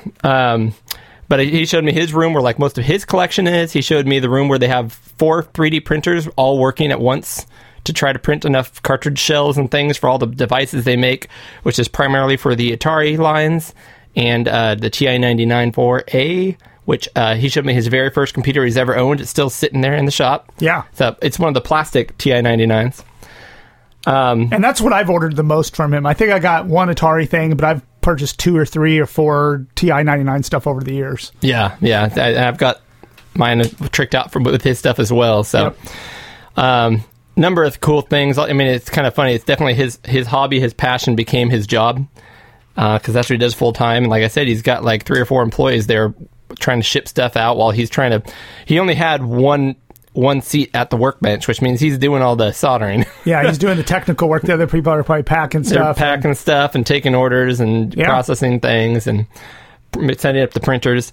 Really cool operation. Even showed me the garage out back that was filled with stuff, including if you ever go on eBay, you'll see him selling Atari STFs. Yeah. You can buy them at different price points, but the lowest one is like $85 for a unchecked. We don't know what it is. And it's like, why wouldn't you just check it and sell it for more? They just don't have the time. He's got pallets of these things in boxes that came back from some schools. Okay. And so it's not economic for them to take these out of the box, look at them, wire them up, test them, and then, it's just quicker for them to be like, you get what's in the box. I don't know. The box is closed. You get the box. Yeah. So does everyone know what the STF and the STE and the STM is? I don't know. Let's ask Dr. Drew. You're a layman, aren't you? So do you know what the difference is? Technical terms. Do we know the difference? Yeah. I know the Eric STE is the Atari ST Enhanced. It has some, I guess, more colors and is enhanced for that matter. I think that one has the RF output, so you can connect it to a TV. No, the Atari STE is kind of like the latter version. Of course, you should have all remembered this from my section on Pixel Guide that I did all about Atari ST. Oh, I remember it all. I'm just pretending so you can explain it again. That's what's going on. So the STE was the later development of the ST. That one had the Blitter chip, the better sound chip in it. And the obviously came with 1 meg of RAM standard out the box and a double-sided disk drive. But the STF was just the base unit. That was the Atari ST. So you used to have a separate disk drive for that one. And then the STFM was the everything built in with the modulator and all that sort of stuff. That's the monitor. That's what I was thinking of. Yep. Okay. Yeah. Cool. So yeah, there's various different versions, and they actually even started out with a 260 ST, so it only had 256k of RAM. But that was only ever really sort of like the development version, and then they did the 512 and went on from there. But anyway, carry on. Gotcha. So I'll just finish up by saying that he was nice enough while I was there and dropping off his Atari. I'm like, hey, Eric, I'm sorry, I'm going to forget right now. What's it called? The new device? Oh, the FujiNet. The FujiNet, yes, I'm sorry. Yeah. So I'm like, dude, I've been wanting a FujiNet. Do you have, are you able to like sell me one right now? He's like, well, all the ones I've made, they're making like 20 a day or something. Like they're going through them. Yeah, that's an amazing device. So it's very popular and a lot of people want them. For the 8-bit Ataris. And so I just asked if I could buy one. He's like, do you have time to wait while I solder one together for you? I'm like, yeah, that'd be awesome. So I sat there and like talked his ear off while he sat there and soldered one together for me. Asked me what case I wanted. I said I want to match my Atari 800 XL. So I went over there, popped a case on it, tested it, and I was out the door with a hand, soldered right there. It was fun. Yeah. So awesome. We'll get an interview with him. I think he has a lot to say, and it'll be really cool. Awesome. Good stuff. The next thing I have is Cody and I were able to get together and play some multiplayer games, or some games that weren't multiplayer, but we made them multiplayer. And I just wanted to talk about some of the highlights on that, because we played 3DO, CD32, Nintendo Switch. We played a ton of stuff, but the highlights for me were Roadkill on the CD32. Which I had never played before, so that was really cool. Yeah, and there's no 2-player, so we just kind of passed the controller Old school back and forth. 2-player. Yep, old school 2-player. Passed it back and forth, and I learned about Roadkill from the Amigos podcast. I love that game. That game was a lot of fun. It's a top-down kind of racer, kind of kill racer, I guess. I love it. Yeah, you're top down. It's a good racer. It's got that really close point of view where it's kind of hard to see where you're going to turn. And the only problem is when you hit a wall, you bounce like in completely ridiculous places. It's got pinball physics for your car. Pinball physics. There you go. But what I do love is that it's got this guy telling, like, when you get a power up, that like a rocket or something, it'll be like murder your opponent. Or what do you say? He's like, kill him or something. Take their life. Take their life. That's right. That's right. Yeah. I'm like, geez, that's dark. Yep, but just to let you know, Tim, I mean, the CD32 got used that night. I mean, we were playing. It was a blast. We had a lot of fun with it. One thing I did learn afterwards, because I wanted to play that after you left, is, and from what I found on the internet, I tried to play it on Maya 1200. Yeah. And the WH load versions and everything they have, the sounds aren't right. Oh, it doesn't have the same voice synthesis. I can't hear any voices, and like the motor noises just sound like static. Oh. It's weird. Oh, so wow. I really haven't been able to play it since, and I want to, because it's good. Okay.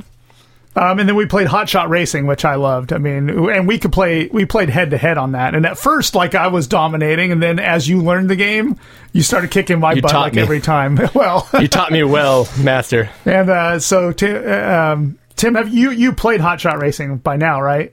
Oh yeah. That's a beautiful game. I love that game. I mean, I dare say I think I like it more than Turbo Horizon. Horizon Turbo. Yeah. Horizon Chase. Danica and I have been playing that an awful lot, and she's actually got to the point where almost she can beat me every time now. So we don't play it much anymore. That's how that works. Smart. That's smart. No, she always picks the Formula One racer. I can't remember what character that's under, but she loves that car, and she plays that quite a bit.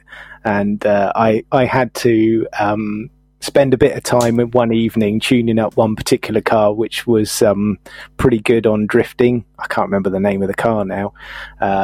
So I managed to sort of like tune the car up a bit, and then I was actually then able to get back in the game. So I was challenging her a bit more and actually beating her a few times. So nice. Great fun. And then I also was able to let you play a little of the 3DO. 3DO, which I'd never played before. So this is my first entry into the world of the 3DO with the glorified Sega Genesis pad. Yeah, 3 buttons. And I like the pad. What was the motorcycle game we played? Because that was a lot of fun. Road Rash. We played that, and then we played some FMV one, which was really that was hilarious. Yeah, it was not too playable per se, but it was fun to look at. And it had. And again, this is a PG show, Eric. Yeah. So I don't know how you could take this the wrong way, but it's a game about like a detective following this woman. Yeah. Anyways, the game is called Snow Job. So it's obviously about like a hit or something, some kind of murder in the snow in the winter is what makes sense to me. Yeah. Cool. So the next thing I have on here is like sometimes you get inspired by podcasts to get into something, but this time I was inspired by our own podcast. I was inspired by Cody's segment on the PSP. I often get inspired by myself. And my PSP has been sitting on a shelf collecting dust for months and months and months. But recently, I decided to kind of spend some time on mine. I got a 32 gigabyte card so that I could put a bunch of games on it. Mine is hacked, of course. Of course. But I basically downloaded a lot of the games you recommended, and I've been playing Valkyria Chronicles a lot on it lately. Valkyria 2. Valkyria 2, exactly, and. Let me try to get in here. It's funny because I wanted to show you like all the ones I've downloaded and put on there. But I got a PSP 1000. I got the old chunky one because I love the feel of the bigger PSP, the chunky one.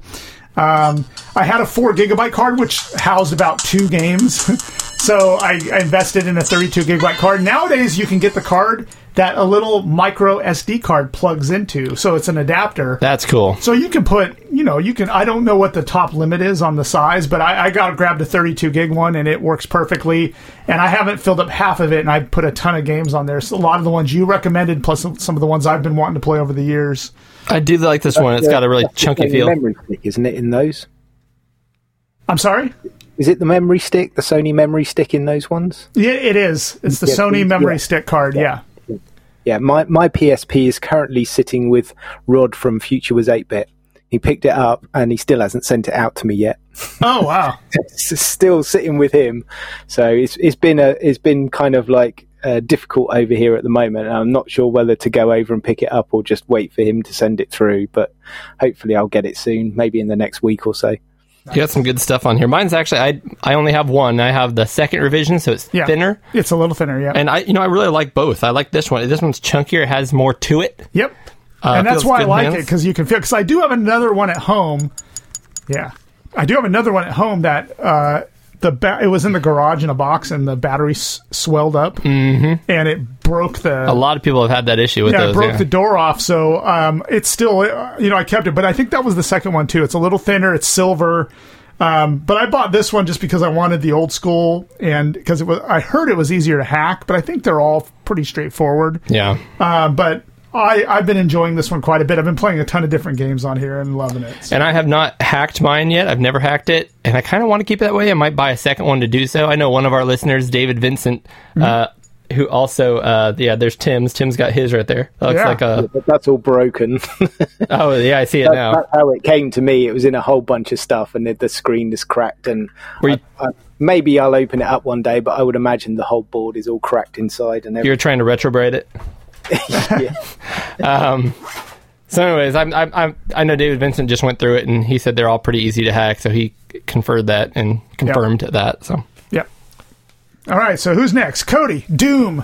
Tell us about Doom. Oh, Doom. So I usually like to come on here and show off. Yeah. Talk about all the games I beat, but no, Doom was a lot longer than I thought it was. I played Doom 2016. I wanted to beat it before we got back to the show, so I actually had to cram the last couple days to actually get it in. And I always heard it's a great, inspired from the original Doom, and it does have that fast action, and it wasn't like a story driven thing as much as it was. Here's a ton of crap to fire at, and you're going to die a bunch until you figure out your solution to how to get through this maze of monsters. Yeah. But each level, especially by the end, was like 2 hours long. Wow. And to me, I was used to like Doom being, like if you really want to, you can run through without shooting anything and go hit that button at the end. Now, you do have the button at the end. Right. But we're talking about like a 2 hour long level. Yeah. So I did end up finishing it. It was a whole lot of fun. Probably took about 20 hours though, which again, I was a little surprised that it was that long of a game. Yeah. Yeah. But yeah, Doom 2016. I just found myself then sort of like it was a weird experience. I've not done that before, but I was just turning away and just listening, and then I just thought I was listening to the podcast for a second, and then I turned back and went, oh, actually, yeah, we're recording now. That's awesome. Say something, man. Say something. Go. Move on. You don't have to admit everything, Tim. So my next one is just part one, because part two will probably be next month. So my Saturn for a couple months now has started to show these broad horizontal that's not good banding in the video, and it's been getting progressively worse and worse. And as it warms up, they go away. But now it'll last a good 20 minutes before they start to fade. So I looked it up online, found a forum, and people were talking about it, and it's pretty much the power supply needs to be replaced. And so I was looking to just get maybe recap the power supply that I have or do whatever, but I found that there are now these alternatives where they are much smaller and more energy efficient power supplies, and they don't they basically just require what am I thinking of? Almost like a USB connector to plug them in. I mean, they're very simplified power adapters without the big chunky capacitors on them like the ones that are in there.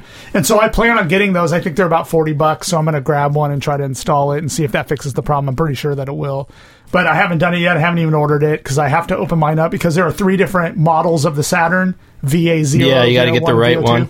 And I need to get the right one for the right model, and I just been too lazy to open mine up because I don't remember what it is. So I'm just wondering if something like that, a replacement power supply, would solve my Saturn woes, like when I blew it up. Yes. So I could probably replace over the power supply and put in a UK power supply in my Japanese Saturn, I suppose, couldn't I? Yeah, you could. You I just think. throw that on the forums like that. You're like, do you think this power supply would fix my Saturn? Well, what's your problem with your Saturn? It blowed up. I blew it up. It done blowed up. Cool. Okay. All right, Tim, tell us. Yep. So a little while ago, there was a few teaser adverts started to appear on Twitter from Retro Games Limited. As we know, they are the makers of the C64 Mini and the C64. Also known as the Maxi, Yep. which is weird to me. I don't like weird. it. It's weird. No, I don't like that. And they've also done the VIC-20, which has just started shipping as well now. So that's coming through. Although we are just now getting the C64s. Yeah. Yeah, exactly. Everything is flipped. We're in America getting everything like 6 months late over here. And deservedly so. What? Yeah. So anyway, the what they're actually hawking or advertising is a blackened out photo of something which looks very much like the form of an Amiga A500. Very much. So to the point where I'm like, yes. Could we be seeing an A500 Mini or an A500 or the A500? or Maxi. Yeah, or slightly smaller. But yeah, so it's looking like they may be trying to do something with the Amiga. Good luck to them with all the convoluted issues around copyright over the Amiga and all that sort of stuff. Who actually owns it? Is the it Amiga? Clanco? Is it Amiga International or whatever it is? I don't know. The whole thing is pretty finicky, but Whoever's got the rights this week, according to the courts. Yeah. so is this something anyway. that we're going to buy? Well, of course. Why not? Yeah, I didn't bother with the VIC-20 and I didn't bother with the C64 Maxi because I've already got the Mini and I've got the 64 many times over. And not that I haven't got the A500 many times over, but maybe it might be a more convenient way because I find floppy disk images and stuff like that, unless you've got a solid Gotek mounted in. Just for example, my A600 right now, the disk drive on that was working perfectly, and now it's stopped working, and it's giving me lovely guru meditations every now and then. So, this hardware is not going to last forever. So to have some of those recreations, and if it's relatively faithful, then I think it's probably a good thing. So we shall see. We shall see. I don't know, the A500, if it's a Mini, I'm not sure. I mean, obviously I'd have to see the games and all that. Ultimately, I'm going to buy it, but am I going to buy it when it comes out for 100 or 130? Probably not. Am I going to buy it when it goes on clearance for $30? Yeah. I think it definitely depends on the keyboard on this, because some of the Amiga games definitely rely on the keyboard and that sort of thing. So, not that the 64 stuff doesn't, but yeah. Well, that's what I'm getting on. If they make it a Mini, the Minis don't have working keyboards. It's just a box. So yeah, if that's the case, but what would be awesome, in my opinion, is if it came out. Obviously, I don't want a full-size A500. The thing's enormous. But if it came out like in a small form factor, even with small little keys, That worked? A600 sized. Yeah. That would be cool, and I'd probably be on board. I bet the first one they're going to come out is going to be a Mini, though. It's going to be just like the C64 one. Yeah. See, I'm not terribly excited about that at this point. No. But, Womp, womp, womp, womp. oh, I got new buttons here. How about the violin? Okay. I finished Ironcast finally, Oh, nice. which is another one of these puzzle games. You played some Ironcast. I downloaded it. I bought it, downloaded it, and I got a little ways through it. So you got kind of an idea. It's kind of a match 3 game, but also an RPG, but also a what do you call it? Permadeath kind of a thing. I love it. I think it was really cool, and I did get through. It's kind of got a steampunk vibe, and it's got some story in there if you want to read it. But anyways, it was fun, and it was something I could sit down in bed right before I went to sleep for a half hour and play through a few levels, and finished it. That was fun. Good stuff. This is more of a news segment, but Tim, you've got some updates. Yeah, I got some updates. So I got some Future Was 8-Bit goodies through from Rod the other day. So I've got a couple of new Future Was 8-Bit mugs. So this one is got all the game characters on there. So you've got Pumpkid, which I know is one of your favourite games. Oh, yes. Love Lady. Pumpkin We've and been very playing Halloween. I've been playing that one a lot. Yeah. I love it. And we've got Rodman and Angry Dude and all that sort of stuff. I've not And then played we've Angry got- Dude yet. Yeah, similar sort of one with, it's just got the Future Was 8-Bit logo on it. And we've also got some new lovely mouse mats, which have got the same sort of designs on them. So that's Very cool. those. And then you've got one which has got sort of like similar sort of design with all the games around the outside. With all the names on it, yeah. And also, Jetpack Jock is now available on tape from the Future Was 8-Bit in the $4.99 range. And it's got all the new lovely swanky artwork on it. Yeah, that's that slick. range looks really cool. Yeah, I love the and, color. that one's a game by Gaz Marshall. You can find him on Twitter at Gaz Marshall, I think. And yeah, this is quite a nice game. Yeah, that $4.99 range is starting to build up, and it's actually really selling well at the moment. Oh, that's awesome. I haven't played that Jetpack Jock game yet, No, me either. so I need to get in on some of this. But I do want to. I'm going to get myself a copy of Pumpkid. Again, I don't really have a way to play a tape or load a tape to my VIC-20. but Yeah. just to have it and put it on the shelf. Like, I love that game. That would be awesome. No, and I've been playing it a ton on the little BMC 64. I've been playing it. Yeah. It's great. Wicked cool. So this is more of a question. Yeah.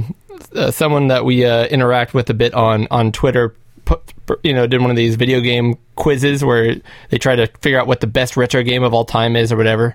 And spoiler alert, of course, Super Mario World won. Yeah. It always does. It always comes down to like which Mario was the best.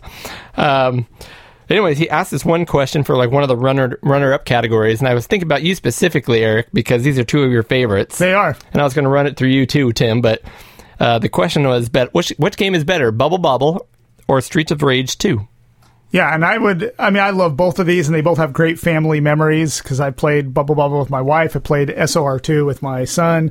But if I had to pick a better game, it would be Streets of Rage 2 on the Sega Genesis, Really? for sure. Yeah. See, and that really surprises me because I always hear about Bubble Bobble, and your wife came on the show Yep. and talked about it. Yep. And to me, Streets of Rage 2 is, I like brawlers, but like once you play through it, you played through it. Yep. Where Bubble Bobble, I guess it's the same. It's the same, yeah. I don't know, there's an addictive quality where I just want to keep playing it. I don't care. See, and I feel the same way about Streets of Rage 2. I Okay. love playing that. The brawler aspect of it, to me, it's the best brawler that is out there. So Gotcha. I love it. How about you, Tim?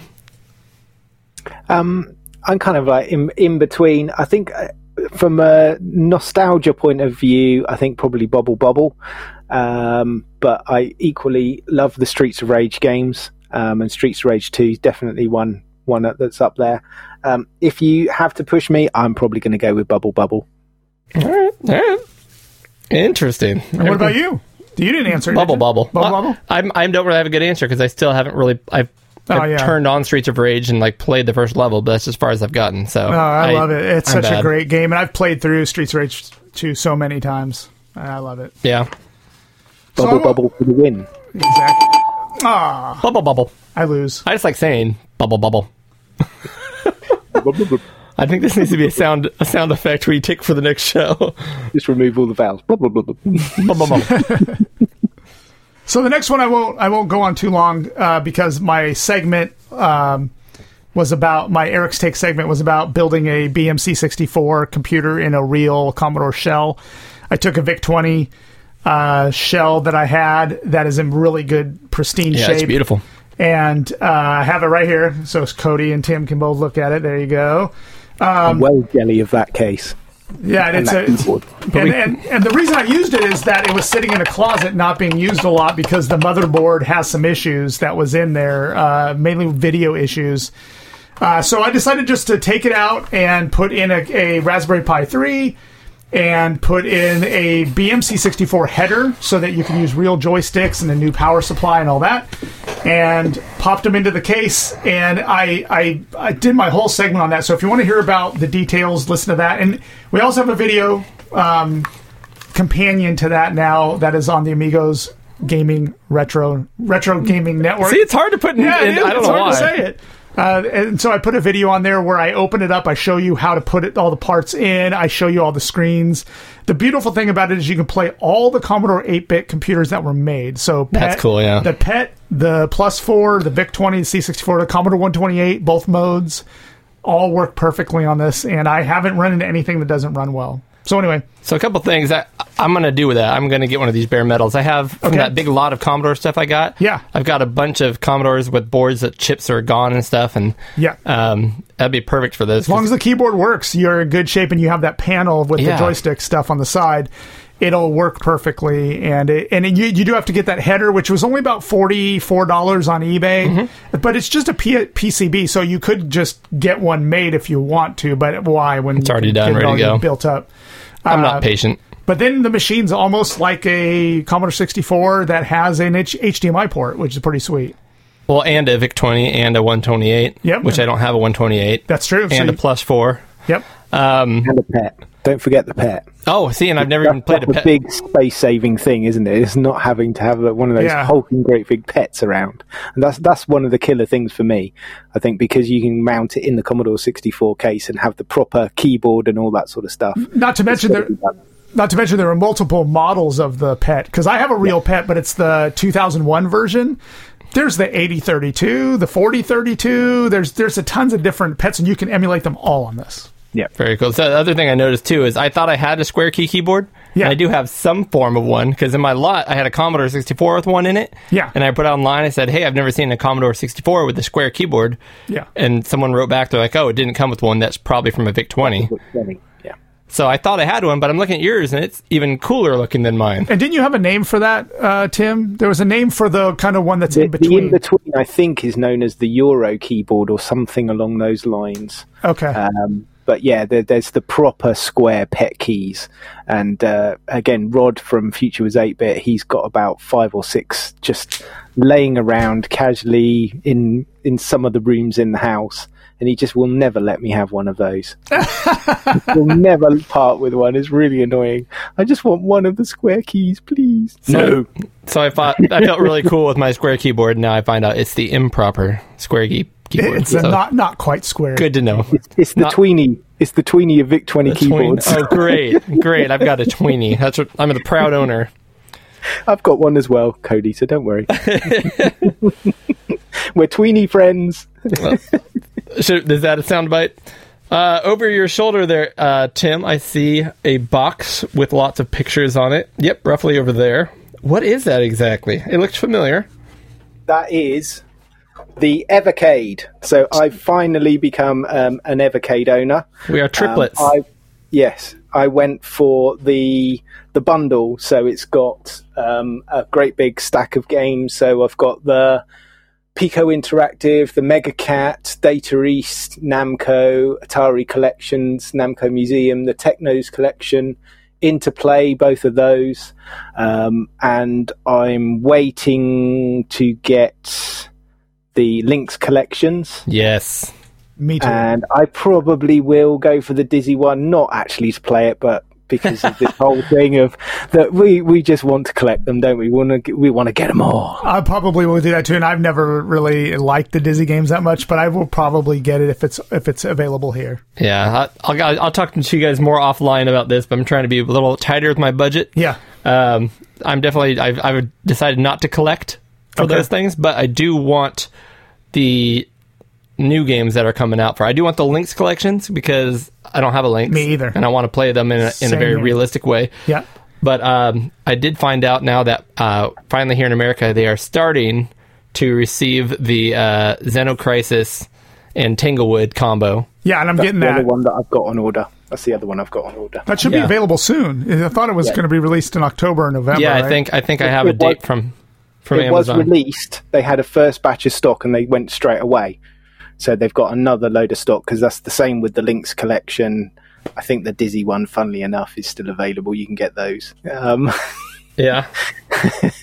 But yeah, the Lynx collection and the Xenocrisis and Tanglewood one is sold out as well. So I'm waiting for those ones. Yeah, I can't remember if we talked about this in our last episode, Eric, but I like They put a thing out on Twitter asking how people like the covers and collections and things, and I would honestly rather have one game per cart.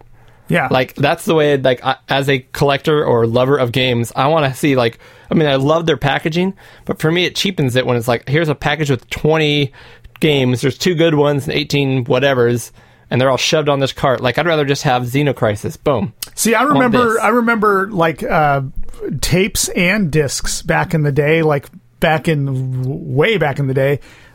They would have 2 games sometimes. So they would have a game on the front of the disc and a game on the back of the disc. See, that's cool. As well as the tape. So when I think about the cartridges like that, if it has 2 games or more, I'm okay with that. I'm totally okay with that. But I get what you're saying. Yeah. I'd rather buy one good game that's just well packaged than a bunch of stuff that just kind of looks thrown together. But, because I know they've got a new indie collection coming in. Tim's holding up a copy of... This is how they used to do it over here back in the day. So they used to do compilations. So this is a 2-tape compilation. So it's got Fighter Pilot, Kung Fu Master, Rambo, and Ghostbusters, and it's called They Sold 1,000,003. So obviously those games sold 1 million copies, and they put them all on a compilation to sell some more. And the compilation is literally 2 tapes, 1 game per side, both shoved into a large. Yeah. Yes, that's cool. Moving forward, I get to show off again. I finally finished another game I've been playing for quite a while. Yeah. For some reason, and actually Boat from the Amigos kind of laughed about it, I decided I wanted to play a Final Fantasy game since I've never played one. Yeah. And so I decided to play one. Mm-hmm. Literally. I decided to play Final Fantasy 1. Out of all the Final Fantasies that exist, I'm like, I'm going to play the first one. Even though I know it's very rudimentary. Yeah. But luckily I did play it on the Game Boy Advance, which is like a 16-bit up-res version, and apparently they did change a lot of the internal rules and things that were going on. They smoothed it out so it wasn't so tedious to play. Yeah, so Boat's like, well, I hope on that version they changed the fact that you had to grind for hours to get anywhere, and you had to do all these... I guess if you used to attack... Yeah. And you pick all 4 of your characters to attack different enemies. If one of the enemies died before that character attacked it, it would just not attack. Like, you just couldn't attack anything. Yeah. So they've changed that where now, it does go to another enemy, so your attack isn't wasted. Should. Yeah. So I did play it. It was fun to play the first one and kind of get a feel for where the series started, but in a comfortable way. Mm-hmm. Honestly, it made the game rather, for an RPG, rather short. I don't think I ever hit a point where I was like, I need to grind to get past this. I actually think I was overpowered most of the time. So that's cool. I've never beat it. That's pretty cool. That's. I think the only Final Fantasy game I've beaten is 7, and that was a long time ago. Yeah. I use a strategy guide. So, with Tim's help, I found some great Amiga J CD32 compilation discs. Cool. So, one great thing about the CD32 is that there have been a couple of guys out there in the community that have put together these discs, which will contain multiple games, multiple CD32 games. Because a lot of these games are only, a few megabytes in size, and now you have a CD. So, you should be able to fit, it's kind of a waste to put one game on it. Yeah. So, a couple of guys out there put together these menu systems and ways to put compilations. Like the first one I ever downloaded was called the Beer compilation. Who was that by, Tim? That was by Irok. Irok, yeah. And the Beer compilation is fantastic. I mean, a lot of great games. But then I discovered Amiga J, and Tim helped me out find online because a lot of their websites were taken down or whatever. So I found through the archive.org like the kind of a stash of the Amiga J compilation discs. And it's just a blast going through them, seeing all the games on there, nice and neat and organized. In fact, I want to print out what's on each of those discs and put them in actual jewel covers so that they look more official. But I've been just having a blast with those, and I thank Tim for helping me out with that. Yeah, well, those ones are good because those are complete on Amiga J because they've got all the sounds and everything. Yes. Whereas some of the ones Irok's got, and because he's compressed it down so much. Yeah. And there's varying. So some of them are CD32 games, some of them are Amiga games.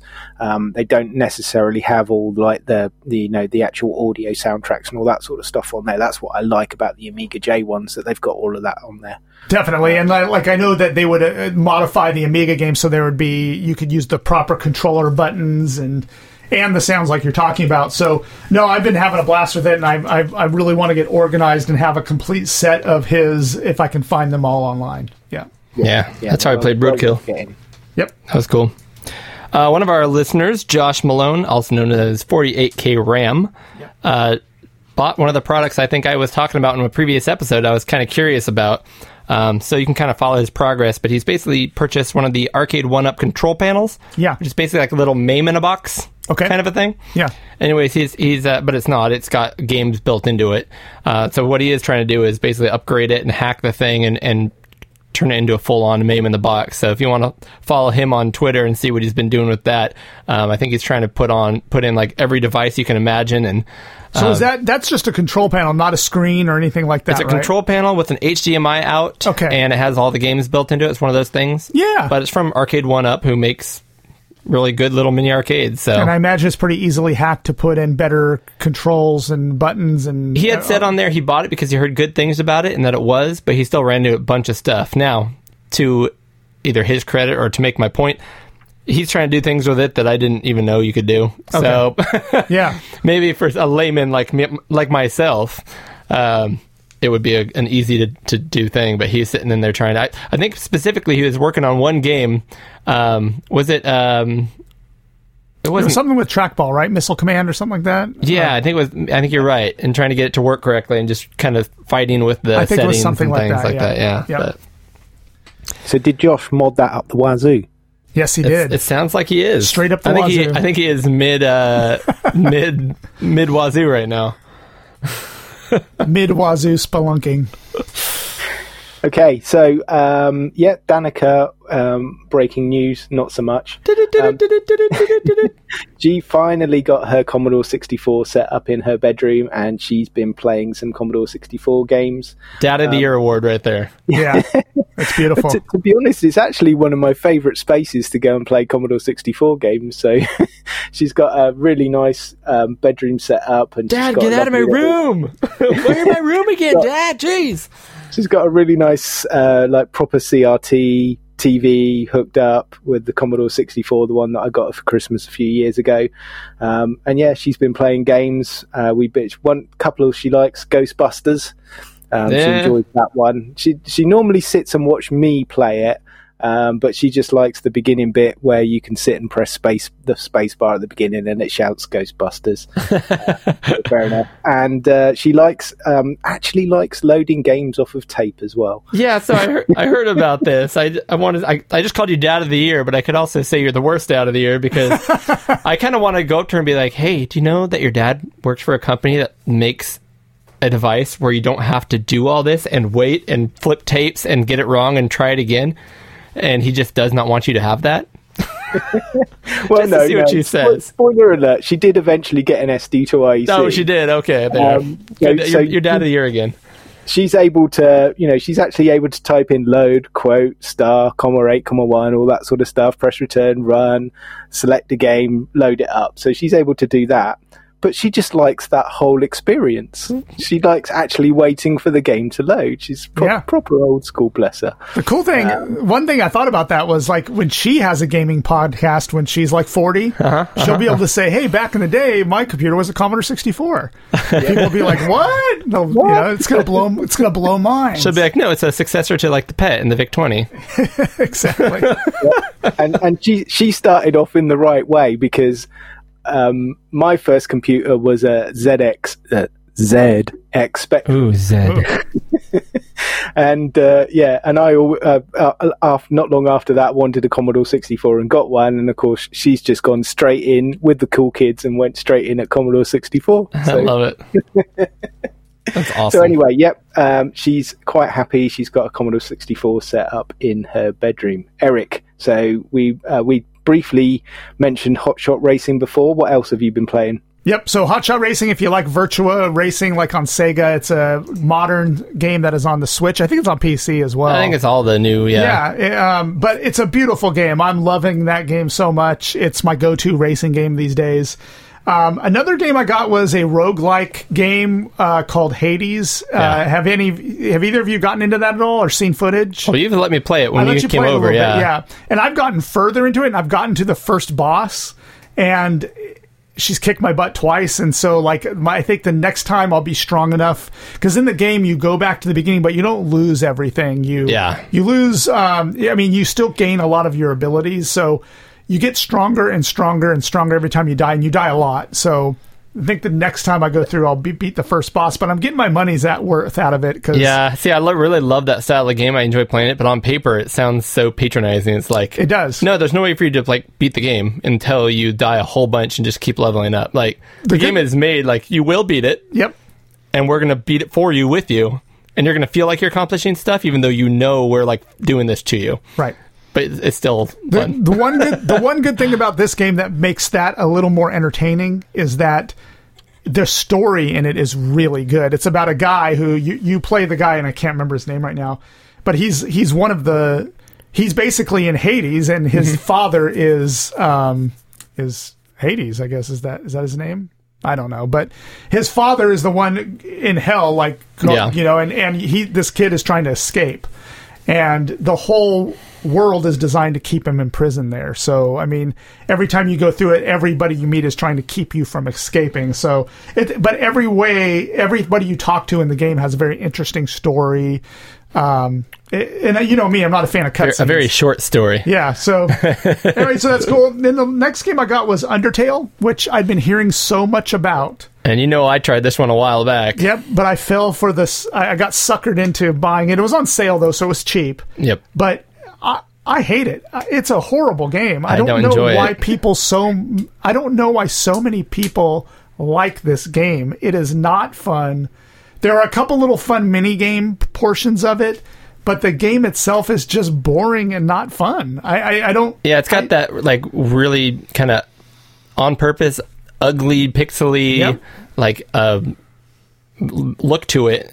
And it's supposed to draw you in, like I thought it would. Like, hey, the gameplay here is so good that this doesn't matter, and the story is amazing, whatever. Which is legit. I mean, it's legit for other games, but this one, it's not legit. And I tried to play it about a year ago or whatever that was, and same thing. I'm just like, I was like 3 hours in. I'm like, when is it gonna blow me away? When does the game start? And the funny thing is that there's a physical release on this. Now, I got the digital one on sale, so it was really cheap. But I go to Best Buy and I see it, Undertale. It's like a physical release of this game. Yeah, I don't get it. I don't either. understand this game. Have you played this, Tim? Nope. Don't. Sounds like I'm glad I haven't. Yeah, avoid it. Don't get suckered by all, because it gets rave reviews online. People, the hipsters are like, "Oh, this is the best game." Yeah, I think we've talked about this before, and I think that younger generation. Well, two things. I think there's a huge swarm of games that came out that just kind of dealt with like depression and like personal issues and like finding out who you are. That really clicked with everybody to the point where like every game that did that had to get really high reviews. Yeah, I think this would be one of them.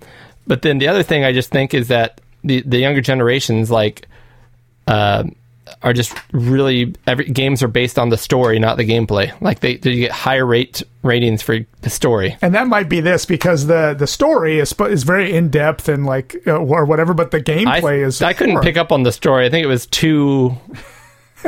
Honestly, I'll be honest. Like when I played Celeste, which is another story about that. Like I had to like go online to try to figure out what's going on story wise because I wasn't understanding the metaphors and how this is supposed to be like a symbol for you feeling this way about this kind of thing. I'm like, I don't follow it. So, and I'm not the target. I had audience on that one. Sorry, I can't talk. No, so the last game I got that I wanted to mention was I haven't played this yet. I've loaded it up once. Super Bomberman R.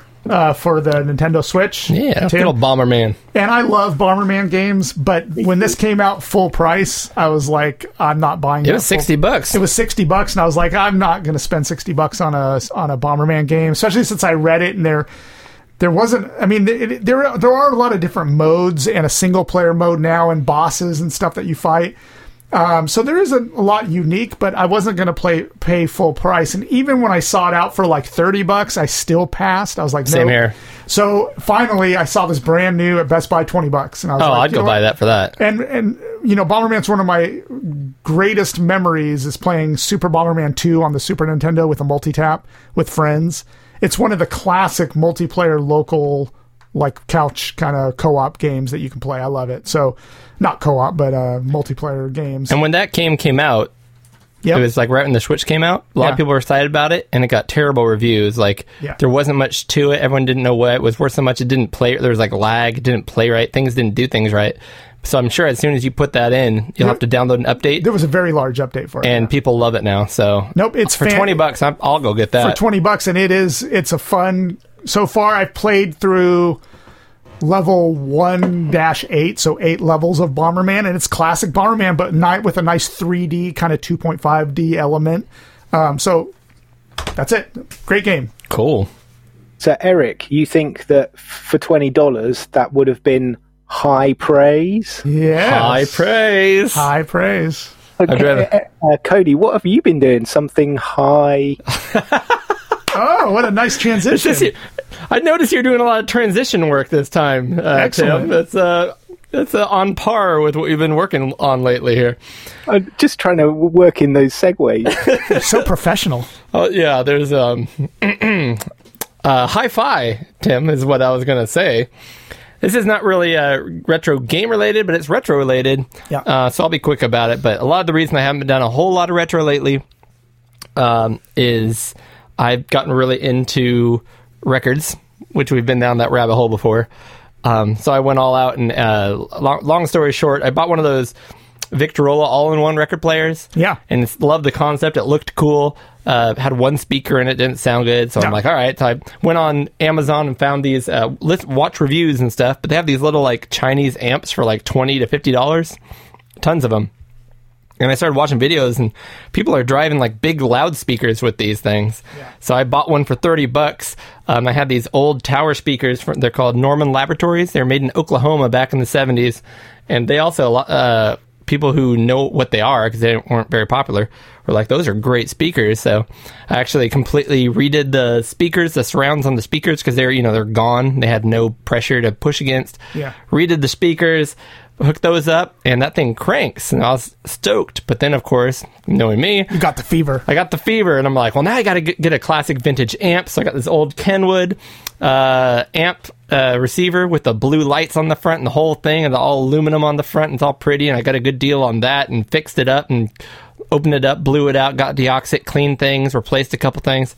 And then I went a step further even.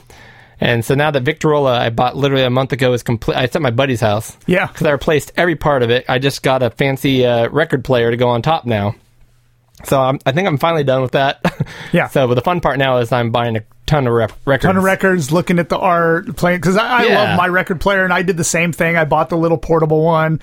I upgraded to a nice TAC. I put it through my Sony home system, and I love listening to records, but I don't get it because now with COVID, with everyone working at home and doing school from home, I used to just come home from work at like noon or 2 or whatever and listen till everybody came home. Now I don't get a chance to listen. I did that the other day. I cranked it up in the front room, and I was rocking out, and my wife yelled at me from the other room. She was like, I just started a conference call. I'm like, oh, shoot. Tim's got a record there with my name on it. Yeah. It's yours. It's definitely your one. It's Hoffman the Cave Sessions by the Retro Man Cave, who's a fellow Amigos Retro Gaming Network Yeah. buddy. And he's created this album with Hoffman, who is an Amiga music legend. It's a double vinyl. That's so cool. It's a limited edition. And it comes out very nicely. So It's got nice colored vinyl too, right? Yeah, I got nice red coloured vinyl. So Neil did all the artwork for all this. Obviously, music's all done by Hoffman, but it's got one of my favourite tracks on there from the demo Eon. I don't know if you've seen that by the Black Lotus. It's a OCS, Amiga OCS, so original chipset demo. And you look at it and you just wouldn't think that would just run on a standard 512k Amiga. It's absolutely incredible. So they've done this. This is a limited edition. So this one is 197 to 250. But I do believe that Neil has just started a second pressing of this. So I think there are some. Oh, more they're that are available gonna become again. Available. I might pick one of those up, especially now that I got my Yeah, setup. it's really It would be nice neat to have quality, Amiga nice songs heavy on vinyl. vinyl. You know, proper old school style, not that flimsy stuff. It's really good stuff. I can thoroughly recommend. As you bang it into your desk. Oh, correct. Now he's got to order a new one. I thought he was just showing us how. Demonstrating Yeah. how well the vinyl stands up. There you go. See. I love it. Oh man. So, well, the next one's me anyway. So, I finally got myself a little PAL this time, D64. So the D64 is very visual again. I'm sorry, Oh guys. yeah, one of those little all-in-ones. Yeah, so it essentially for people listening, it looks like the Competition Pro joystick. Very similar, or even the one that comes with, as we mentioned earlier, the 64 and the 64 Mini. Yeah, it's got 4 buttons on the front of that thing too. Yeah, but the difference is this actually has a scaled down Commodore 64 inside of it. Really? So this was done by Jerry Ellsworth. You might have seen her with a Commodore 64 guitar pictures maybe on Twitter before or something like that. But yeah, she completely designed all of this. And yeah, it's got some built-in games on there. And this one, you can actually take the guts out of this and expand it out. And this was the beginnings of The Future Was 8-bit. Oh, really? So Rod actually made the C64P, the portable little Commodore 64 laptop, from the guts of this. So Wow. yeah, I managed to finally get one. I had someone sold me on eBay a couple of months back one of these and said it was PAL, and it turned out to be an NTSC one, so it has different games and it's not got the same insides. It was sort of like redesigned for the NTSC market. But yeah, managed to get one of those. Very cool. That is cool. I remember when those came out; they were pretty popular. That was before I think I was into this Yeah, the Commodore 64 as a Yep. thing. Real quick one from me. Anytime I can get my girls to play games with me, I will. So it's funny, on the PlayStation Network last month, they had a couple free games, as they always do. And one of them was a game called Overcooked, which was a game I've been wanting to try for a long time anyways. Yeah. And it's this hilarious game where you up to 3 friends, or family members in my case, are little chefs, and you're running around. Someone has to pull food out of the refrigerator and throw it on a board, and somebody else can cut it up into pieces, and you can throw it all into a pot and make a soup out of it. Or if there's a hamburger level, you have to do buns and burger. So you're running around this kitchen, and orders are coming up at the top, and you're trying to put all this stuff together and put it on the serving tray. And then sometimes the dishes will come back dirty. You got to take the dirty dishes to the sink and wash them. So everyone's doing all these tasks all at once, and you're yelling at each other and screaming at each other and just getting closer. getting closer to their conflict. Yeah. So it's funny because it was free. Yeah, And my daughter, my youngest one, Claire, and I clicked with it, and we just loved it. But I only have 2 of these controllers for my PlayStation 4, which are like $60 each. So I'm like, I can't buy 2 more. That's $120. That's ridiculous. And I'm like, well, that would have been really fun. And then it dawned on me like 2 days later, why don't I just buy it on the Switch for $20? Because that's how much the game is. So I did that, and now all 4 of us are playing on the Switch, and we all hate and love each other equally. yeah. So I suggest it. It's a great fun time. Just on that, Danica's just got into Roblox. Oh yeah. My girls had been playing that last month, Yeah. and they still are. Yeah. So she's just literally getting into that and playing that on her laptop, and that's sucking more time away. Yeah, I'm telling. I was going to say, did that become a problem? Not yet. No, it's kind of a problem over here. My daughter's Yeah, really into Roblox, and she spent money on it. Like whenever she gets a little bit of money, she'll spend a little money to Yeah. get some. She used to. She doesn't do that good. much anymore. But in the beginning, she did. But all of her friends that are, because now it's all virtual school because of Yep. COVID. But her friends after school, they all just jump online. They play for a couple hours. That's what our girls have been doing too. That's kind of cool. One thing I'm glad my daughters are learning little life lessons through that. So the other day, and I loved that it happened this way, because I will not let them pay their money into that just because. Yeah. But she had this like special creature, legendary, whatever, and she was excited about it. And some guy offered, he's like, "Hey, if you buy 2 hot dogs off me for $40 each, which is like a ton of money for a hot dog, I don't know. Yeah. He's like, I'll give you this thing. And they didn't go through the official process. He just agreed. So she gave it to him, or hit her. I don't know who it was, but gave it to her. And all of a sudden they were off the network. And I just heard my daughter like start bawling in the other room and freaking out. Yeah. And I'm like, life lesson. Like, there's a reason that we go through. So I'm just glad that happened in a fake virtual reality place where nothing real was lost, rather than later on in life, you know. So that was kind of cool, but hard. Yeah. Harsh but fair. Right? Yeah. So the next one I got is because I built up this BMC 64. I've never had a Plus 4, so I started playing some games on the Plus 4. And the ones that I just did a little research trying to find the best games, best of breed for the Plus 4. And the two games that came up were Shouldn't have taken long. Exactly. It didn't take long. But I found two games, Pets Rescue and Alpha Ray. Pets Rescue is a very kind of Mario-style platforming game, but it looks really great for a machine like the Plus 4. Yeah. It's a little choppy, a little clunky. I mean, definitely not as smooth as something like Sam's Journey on the Commodore 64. But it's it's a very playable. It's a fairly decent platformer, isn't it? Yeah. Yeah, it's a very decent one. The graphics look really good. I was pretty impressed by the sound. And it plays perfectly on the BMC 64. So I spent a little time on that. And the next one is called Alpha Ray. And that one is a horizontal shoot 'em up, kind of like a Gradius style game. Again, a little clunky, but something pretty good that, I mean, for the Plus 4, it's actually a pretty decent shoot 'em up. So I got to play those, and I loved it. They were both pretty good, and I'm pretty excited to dive a little bit. I know the Plus 4 doesn't have the most robust library, but I'm eager to, because it's the one Commodore machine that I have. That it's the one Commodore 8-bit machine that I lack. I've still never found a good one that was in good shape at a good price. And frankly, at this point, I'm not sure I really need one. So no.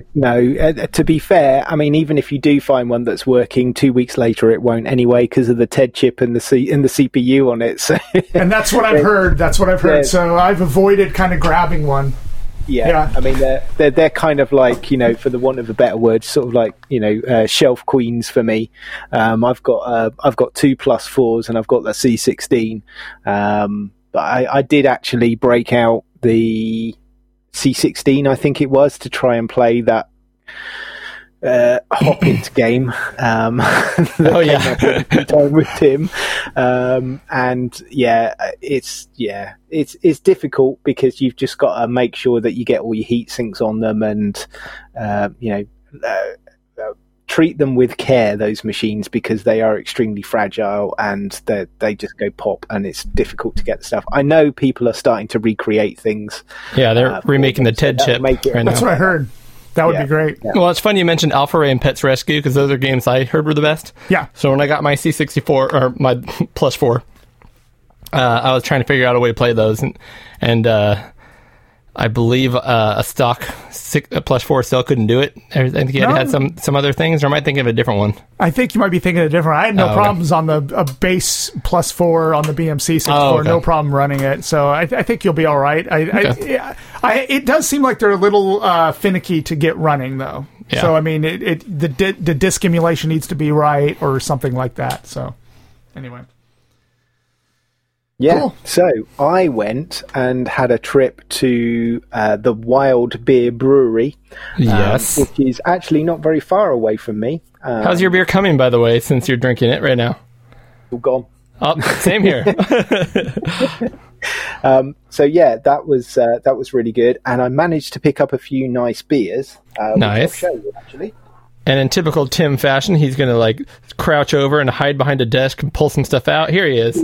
So this is the sequel to the beer that I've just drunk. Oh, Pogo so this is 2. Pogo 2. Or is that Pogo Squared? Yeah. So that one is similar sort of thing in a bigger can, and it's 7% volume. So it's a bit nuttier than the last one. Ooh, double.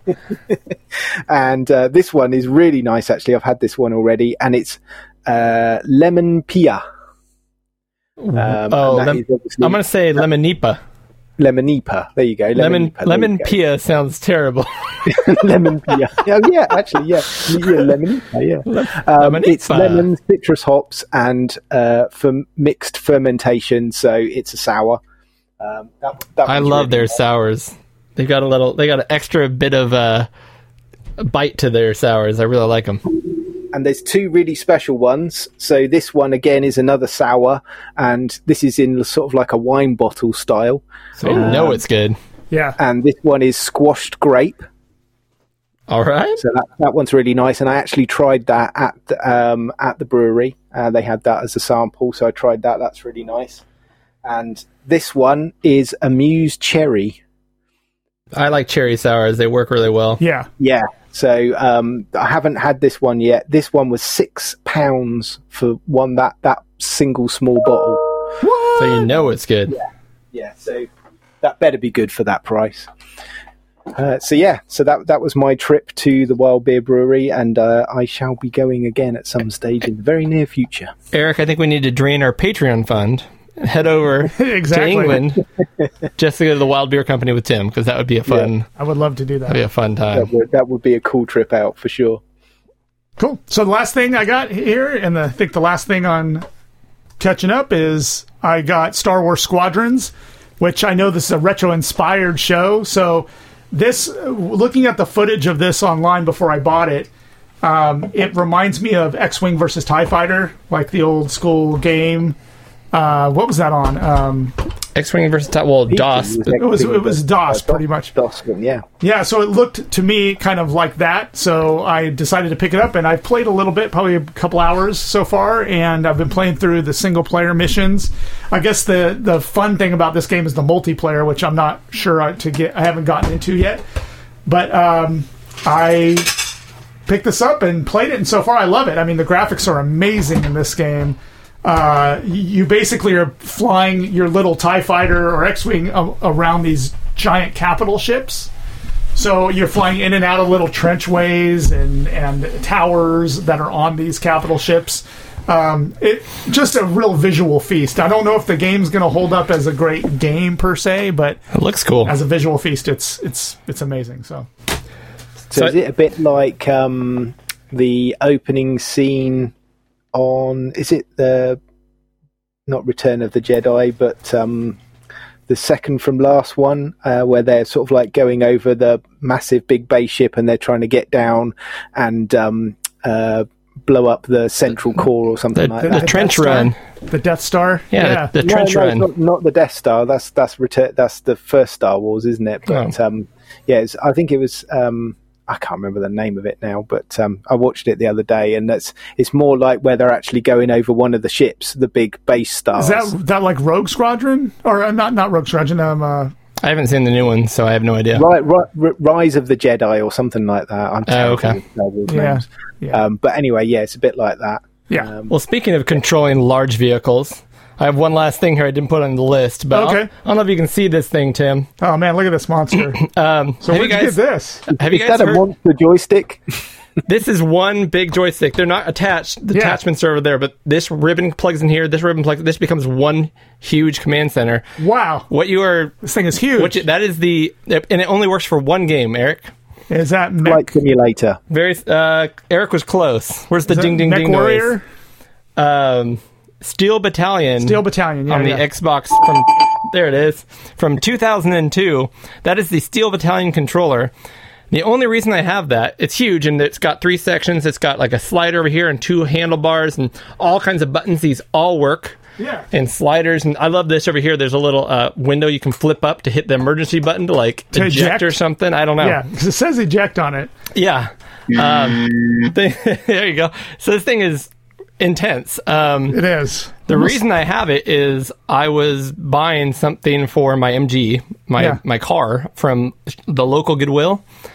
And so I saw this going for dirt cheap. And I'm like, I might as well buy it to resell it, because you guys know I'm saving up for something I've been saving up for a long, long time. Yeah.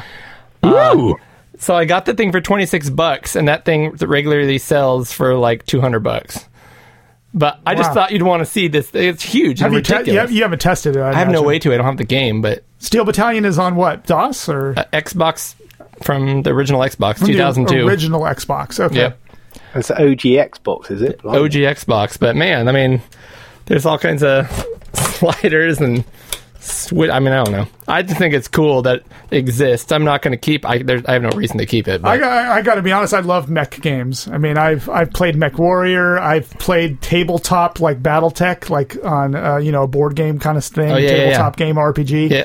I've played. I love mech games. So this like if I had this, I probably would keep it. Yeah, myself. it's cool. Well, so the only thing it doesn't have, it did come with foot pedals. 3 foot pedals. Oh, and so I don't have that. So if you actually Okay. get the whole thing with the foot pedals in the box, it's like $500. Wow. So this is just the top piece. I mean, they don't make this anymore. So Yeah, anyways, it's crazy. that is awesome. Yeah. That is the end of catching up, y'all. Sorry, I put this huge thing in front of you, and now I'm trying to like move around, maneuver.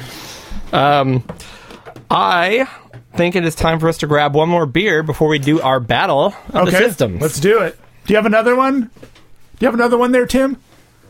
I have no more cold beer here at the moment. And no more cold beer in the house? No, it's downstairs. So Okay. Well, no, and he said cold beer. He's in England. He's got tons of beer. It's just they don't cool it. So we are drinking a very Halloween-themed beer this time, Eric. Yeah, you got to see this can, Tim. This is some great art. oh, nice. So this is from Rogue Brewing Company up in Oregon. Yeah. They are known for their Dead Guy Ale. We've talked about them before. Yep. And it is a very colorful can. It is called Bat Squatch. And there is a large, like, man-sized bat with wings with, like, a orange-eyed blank stare. And it is another Hazy India Pale Ale, Eric, because you know I love my hazies right now. Yep. It's that good. Eric's picking stuff out of it. I couldn't tell if that was from my hand, but there was like a fuzzball right on the top. That's how hazy it is. Exactly. I don't think that came in the beer. So, So anyways, one more cheers, Eric, for some cheers. Bat Let's blow Squatch. it up. Happy Halloween. Happy Halloween. Whee! Smells like a hazy. Smells like an IPA. All kinds of hazy and delicious. Go ahead and take a sip, and we'll go ahead and rate this bad boy Have out. you had this one before? I actually did have one last night, Okay. so Okay. we'll rate this one out of... I know. Out of 90 bat droppings. Oh, jeez. Oh, boy. Delicious. Bat droppings. So to me, it's a hazy. It's kind of heavy on the It's got a little tartness to it. tart. Yeah, I was going to say tangy or tart. Yeah. You can almost feel it between your teeth. It's almost gritty. Yeah. And not my favorite hazy, to be honest. So It's not bad. I mean, bad. it's not bad at all. So how many bat droppings? 90 bat 90? droppings. That's a lot. That's a lot of bat droppings. That's probably that. Well, let's be honest. That's probably from like 2 bats. Those nasty little creatures. They drop a lot. Yeah. So would you say I want a wee bit of the creature. Yeah, I would say that. That is the creature. I'm going to give it a 65. 65? Which would be like a solid C. It is adequate. Yeah, I think I'm going to give it probably a 60. Although I'm going to give it give it a I'll 60. give it an A plus for the can. The can is gorgeous. It is. I love the art on there. That is a great can. And this brewery makes a great one. They have that hazelnut brown ale. Yeah. Yeah, I love that one. They have a number of good beers. That's why I was kind of surprised this one wasn't amazing. But, Not bad. gentlemen, All right. it is time for us to go ahead and battle a couple of games between systems.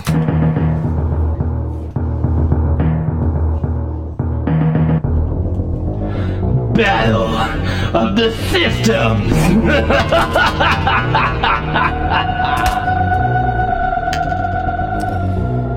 And as we head on into winter here, although Eric and I are still, sweating. Yeah, it is cooling down now. A little bit now. Yeah, a little but bit. Even a few days ago, we were in 90-degree weather. That's true. Jim's shaking his head over there as rain literally pours in.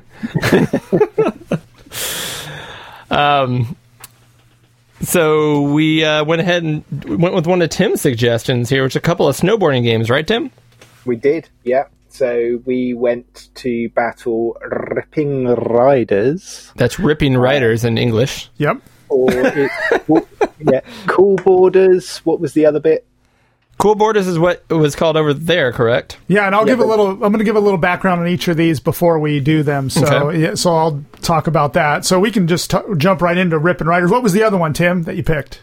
SSX Tricky. Tricky. Which Tim has some experience with. Yeah, which I actually am looking forward to what Tim has to say about Tricky. But first, Tim will sing the entire song. Tim, go. Yep. No. It's tricky. Huh, huh. All right. Rippin' Riders. So we're going to start with Rippin' Riders. So Rippin' Riders was developed by UEP Systems, but published by Sega, and that'll become important in a minute. All right. It's part of the Cool Borders series. Okay. But the reason here in North America that it was called Rippin' Riders is that there was a conflict with Sony. Sony had the rights and the names to Those jerks. Cool Borders, so they decided that they didn't want the Dreamcast, the offering on the Dreamcast to have the name Cool Borders, so that's why it's called Rippin' Riders. But in Japan, it was called Cool Borders Burn. That's the one. Yeah, BURRRN. Kind of weird, but and in Europe it was called Snow Surfers. The game was launched in Japan on August 26th, 1999, and in North America on November 10th, 1999. It is a single-player game. It has no multiplayer mode.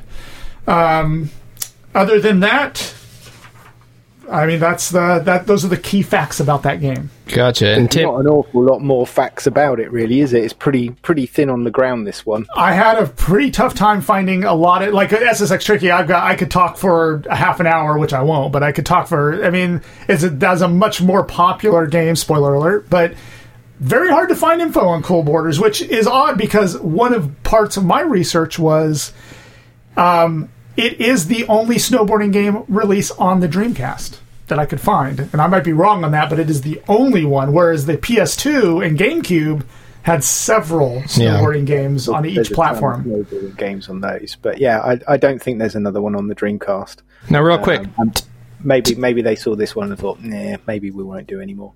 Tim, can you see my screen? I can. Okay, I just want to make sure. And Tim just held up his Dreamcast copy of Snow Surfers, since he is over there in the UK. Oh, that's right. So you got Snow Surfers, right, Tim? That's right, yeah. I've got Snow Surfers over here. This is one from my when I used to have a shop years ago. It's even got my original price tags. So you can see it was £40 at one stage, and then nobody wanted it, so I tried slashing it down to half price, £20, and still no one wanted it. So you own it. I ended up keeping it all those years ago. That's hilarious. It does bother me that they're in different regions and games are named differently. Yeah. I think it's very confusing. It doesn't sit well with me, and I understand why they do it, but I don't like it. It depends. Yeah. It depends. I don't like it when they change things because they think America's like not going to like the name, so they think it needs to be more edgy or more like cool. the Genesis and they pick some the Mega Drive. stupid- yeah. Because I think Mega Drive's a better name. Mega Drive! But it was the Genesis here, which made no sense because it wasn't Sega's first offering. It's like fifth. But anyways, Yeah. Tim, tell us about this game in your words. Yeah, it's all right. Nice. Perfect. Yeah, All right, next game. it's okay. I mean, it's, you know, if you really back in the day, if you owned a Dreamcast and you wanted a snowboarding game, this was definitely the one to go for because it's the only one. Correct. Yeah, there's again similarities between this and SSX, I suppose, or most style of games. You've got different characters that you can select from. Each of those has different skill levels. So some of them are better at faster. Some of them are more stable. They have a different set of boards, different costumes, that sort of thing. Obviously, there are lady characters, gentleman characters, so you can select those. There's different modes of gameplay. Most of it is around, obviously, snowboarding, going down the hill, trying to get down there and beat the clock. So this one, unlike SSX Tricky, this one is very much time based. The one thing that is quite annoying on this compared to SSX Tricky is that when you are going down the mountain and you're performing tricks, none of those tricks actually score unless you get to the specific jump zones, which is where you then actually perform your trick and you score for the trick. Starting out, when you're actually starting to play the game and starting to work your way into doing some of the tricks, it's very frustrating because landing the tricks is a lot more difficult than again on SSX Tricky, just doing that comparison between the two as we are. So I think it's a bit more difficult to really get into the flow of this game, and that's very important on this style of game for me, is that the game has to feel nice and slick and smooth, and you've really got to get into that flow to really sort of like get into the rhythm of performing those tricks. And I think that's one thing that's really lacking with this game, is that it's not quite got that pace in the game. I will say the graphics are really good, though. I mean, the quality of the graphics is at least as good as the SSX series. But I agree with you. It's kind of clunky compared to SSX Tricky to me. The time limit killed it for me. I hate time limits, so I did not love the time limits. And there is a weird thing in this game that I noticed, was that you could punch through things, which is like obstacles. When they get in your way, you just punch through them, which is it's actually another challenge to the game. Is it's one of these games where if you hold down a button, you kind of crouch and you can't turn at that point. It's harder to turn, yeah. Yep, and you have to crouch and let the button go to jump. And like Eric said, if you press the top button of your 4 buttons, you kind of put your hands in front of you and you can hold your hands out and magically just bust through rocks like we just saw right there. So you are yoked. Ton rock. I'm just going to hold my hand up and this rock is going to go splash. I will choose to go through this rock. Which, I mean, neither of these games are what I would call realistic, but at least, but punching through a solid boulder in front of you, that's a bridge too far for me. Well, it's an arcade game. It's right. But at least they what I like about it is they turned it into an element. That's true. Which is you press the button and you prepare for it, and you can find paths that you otherwise wouldn't find by knowing, all right, I'll go towards here and then break through it. That's true. If you don't hold that button, you're gonna crash. Splat. Yeah, you're on straight. You wipe out straight away, don't you? Yep. So, like you said, Tim, this game is very much more of a racing game, trying to get down the hill. Yeah. Trying to hit check mark. It almost has more in common with Outrun, where you're trying to get to the next checkpoint, than it does with SSX Tricky, which is probably more close to a Tony Hawk kind of a game. Or scoring. It's like you want to get the big fat score, whereas this one, there is a scoring one, but you have to hit checkpoints, meaning you can't diddle around. You got to go. Yeah. So where I differ, I agree with everything you guys said. Where I differ is, I grew up playing, the first snowboarding game that I played was on the Nintendo 64, and that's 1080 snowboarding. Yeah. Which is very similar to this game. In fact, I wouldn't be surprised if people worked on both games. Okay. And it was very much get down the hill and race people and get a good time. I gravitated towards this one because the tricks were almost impossible. I mean, I could not get a hang on it. So I just gave up early and just said, I'm just literally going to go down the hill as fast as I can and try to unlock everything. Okay. And I had a great time doing that. I really liked the levels were nice and long. Okay. They were very different. The first level is kind of just going down this hillside, and there's farm animals and stuff that get in your way.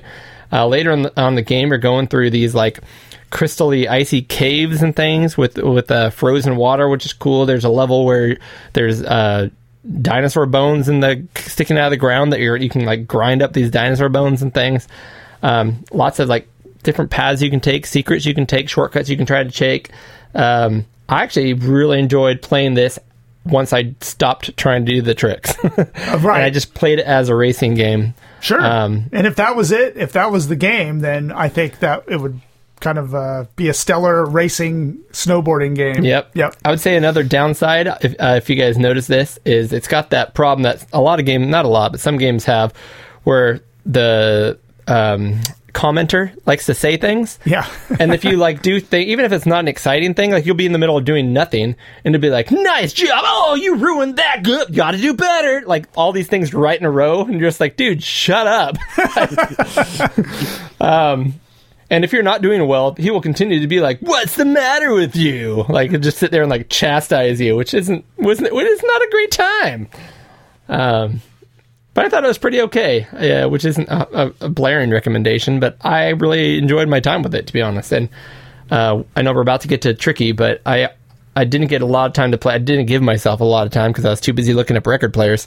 Right. But I probably put 5 or 6 hours into this one, and I only got to put like a couple hours into Tricky. So, okay. So, do we want to let's rank this one then? So, what would we rank this out of? Tim, it's your genre. Out of 40 fakies. There you go. 40 fakies. So we're going to rate this out of 40 fakies. Okay. So go ahead, Tim. Why don't you go first? I'm going to go with 27. Eric? I'm going to say 25. Wow, I'm going to go 31. 31. Okay, so let's see what... So, in general, because I do have some of the reviews on here, in general, I'd say this ranked about 70% if I looked at all the averages. Edge Magazine gave this 5 out of 10. Game Informer gave it 7 out of 10. Game Fan, 64%. GameSpot, 6.5 out of 10. IGN, 7.3 out of 10. So it's kind of all over the board, but I'd say it's probably roughly around 70%. A C minus. Yeah, that's what I'd say. All right. So we're going to move on to SSX the competition. Tricky. Yeah. It's tricky. It's tricky. So come on then. You all know kind of I like this game, so let's hear Cody first. Well, we're going to hear... Eric's got some details. Let me give you some details. Deets. The developer for SSX Tricky was EA Canada. The publisher was EA Sports Big. Do you remember that? Big! It was a series of games called SSX. It came out on PlayStation 2, GameCube, Xbox, and Game Boy Advance. So quite a few systems. Launched in North America on November 5th, 2001. In Europe on November 30th, 2001. That was on PlayStation 2, which was the de facto game that we decided that we were going to play this on. Yeah, we did. SSX Tricky, it's the second game in the series. Of course, there was SSX. This is SSX Tricky, is the second game in that series.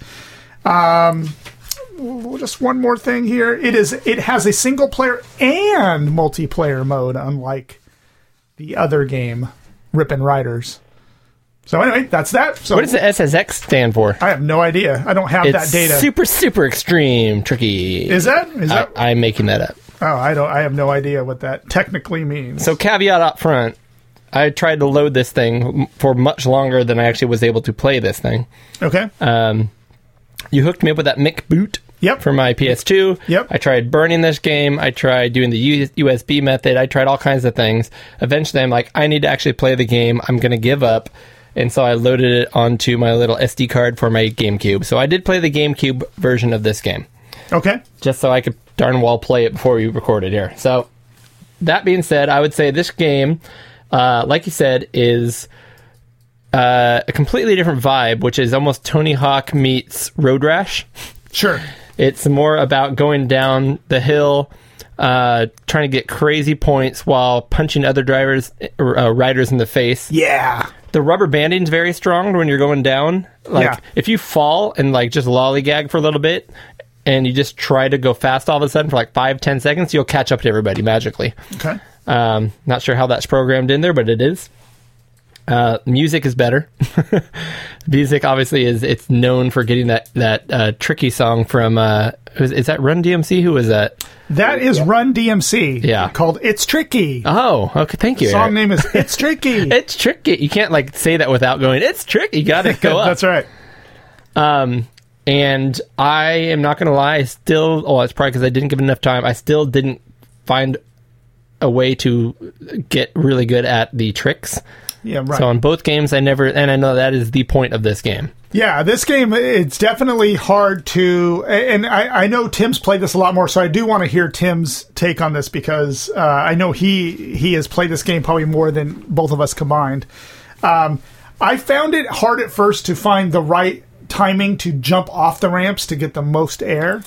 And that is key because you have to do a bunch of tricks while you're in the air and then you have to land them. So the two most important elements are getting air off the ramp, which you have to hit a button to do that at the right time, and then the second one is landing it. If you don't land it, you don't get the points for that trick.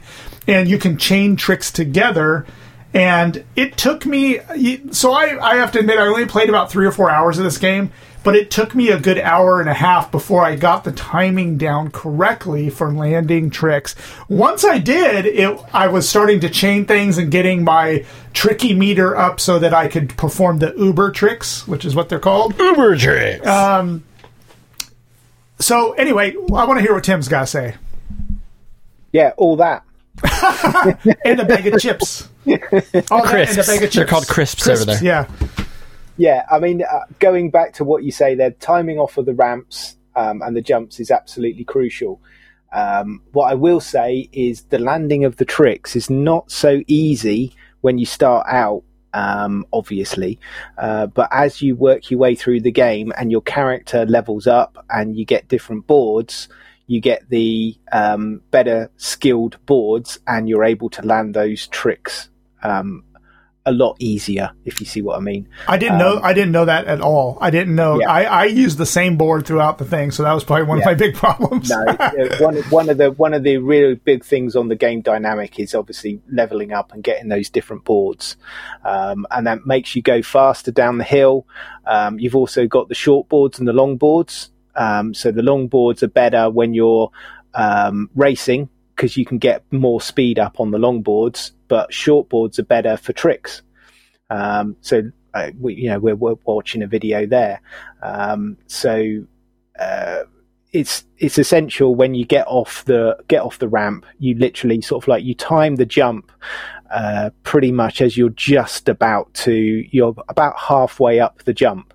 If you time it correctly on that, and you've pre-built up your jump power by pressing X, I think it is, as you approach the jump, the further away from the jump that you can line it up and hold down for longer, the more power you'll get off of the jump as well. Okay. So that's an interesting bit of it. I think one of the main things with this game is like I said, is the flow in between the jumps, because you've got kind of more to fill those empty gaps where you're just sort of like just riding down the hill or something like that. The important thing to do with this is on SSX Tricky, because tricks equals boost, you've got to try and keep performing tricks in between the jumps to get more points, but also to build up that boost. When you build your boost up, you get to use the boost to go faster down the mountain. Therefore, you get more speed off the jumps. You're higher. You can perform more trips, more combos, get more score. Can you punch more people in the face? Exactly, yes. Okay, good. Yeah, so I mean, I think with this game, obviously, I'm pretty biased on this because I've played this game an absolute metric ton. I absolutely love it. It's one of my all-time favourite games. But some of the things that you say there are fair, because obviously, I spent a fair amount of time on this game building it up, and I couldn't begin to think of how many hours I've put into this game. So to get it to that place where for me I can just pick it up and within sort of like 3 or 4 goes I was back into the timing and performing similar sort of levels of tricks. That's fun. He was just showing on that screen. So for me, I guess it's probably not necessarily a fair contest, but it's just one of those games that I just absolutely love and really enjoy playing. 2 things of note for me. 1, we said the first game it was ridiculous and unrealistic that you can break through rocks. Yeah. This game, while you have a snowboard strapped to your feet, You can do kick flips and like take the board off your feet and throw it around your neck a bunch of times. Absolutely. And throw it back on your feet as if nothing was wrong. You've never done that? Well, You've never done that, Cody? Come on. I can do it 2 or 3 times in a row. Right. But this is 5 or 6, Yeah. and that's crazy. So the game, I also would say, and this is me, trying to play devil's advocate to a point. I would say the levels are more interesting on Rip and Riders. Yeah. I think they get a little more creative, and the environments feel a little bit more unique, and you feel like you're there. Like you kind of have this lonely feeling though, because you're by yourself. It's kind of this cool thing. But I can tell this game has a lot more to bite into. I played the other game for 6 hours, and I don't think there was all that much more for me to dig into. Yeah, it's not as deep. Like, there's not as many little customization elements. There's not as much upgrading to do to get things that are better. This game definitely has a lot more of that. And I got to tell you, the lack of a timer made you want to experiment with... Well, I'm just saying. The lack of a timer made you want to experiment with exploration a lot more. It made you want to, I wanted to do runs multiple times to see if I could hit that one ramp to get more tricks in. I wasn't constantly worried I was going to make a checkpoint, and that, to me, makes a big difference in a game. Cool. Yeah. I mean, there is a timer, but I think the timer is a lot less harsh on this game.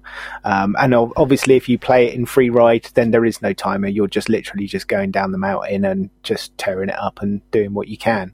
But one thing I will say, Cody, is I don't know how many levels that you unlocked or went through on it, but I knowing what I know about the game, if you played like Elysium Alps or something like that, that level is just so massive, and there's just so much to it. I probably haven't found all the hidden bits and pieces in Elysium Alps, and it's very, very open, and you can explore around it. It's a great one to do free ride, actually.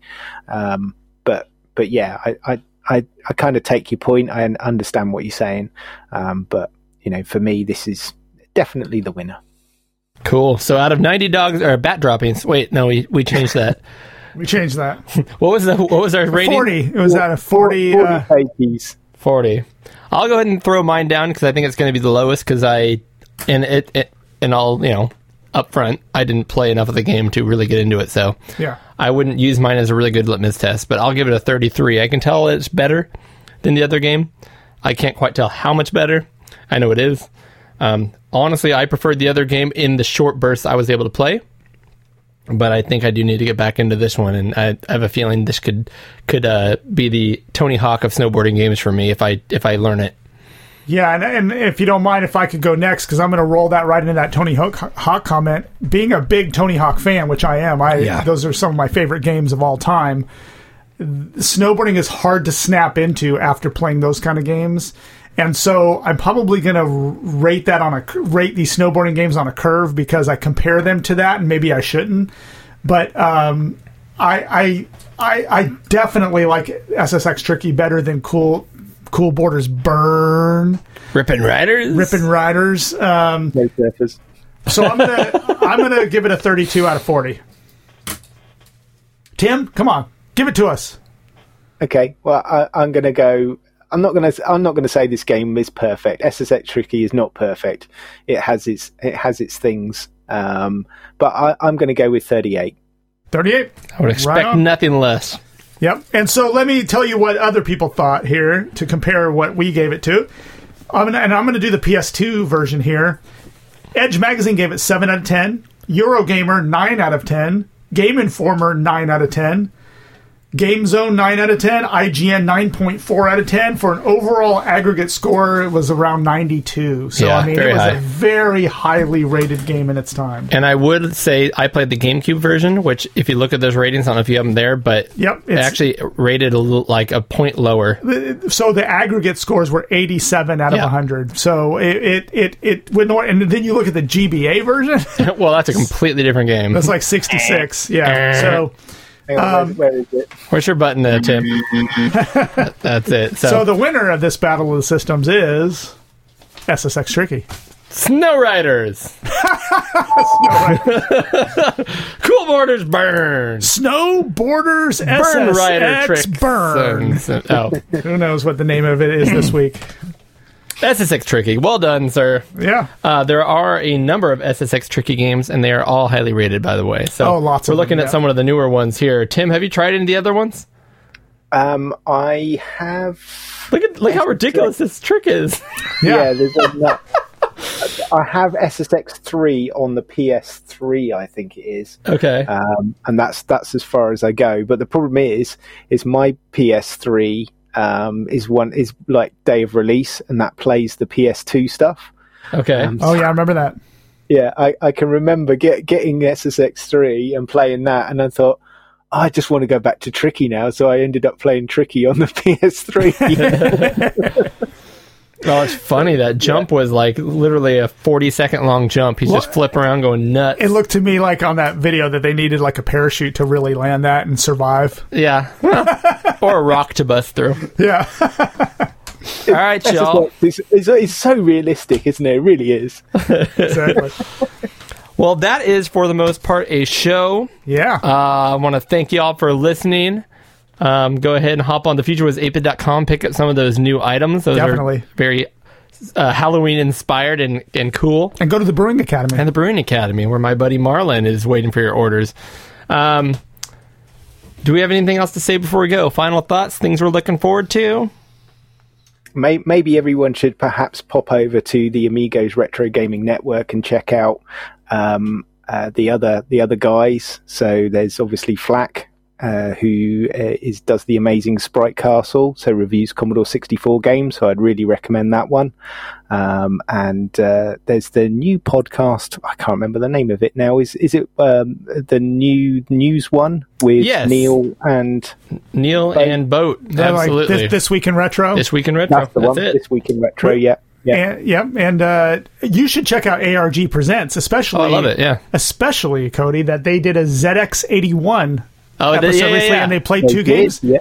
They played two games, which they said were actually really fun to play. I haven't gotten to that yet, but those two games you should play. One of them looks really good. Spoiler alert! One of them looks great. So I'm not going to be able to do a whole lot of retro before the next episode. Unfortunately, I have a very exciting thing which is not retro related, which I'll tell you guys off the air.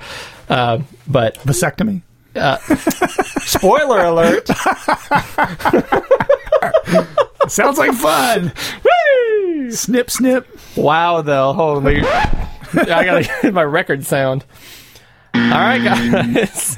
Well, we're going to figure out what the battle is next month and what our 6 Good Game segment will be. Yep. Something maybe Pilgrim themed. I don't know.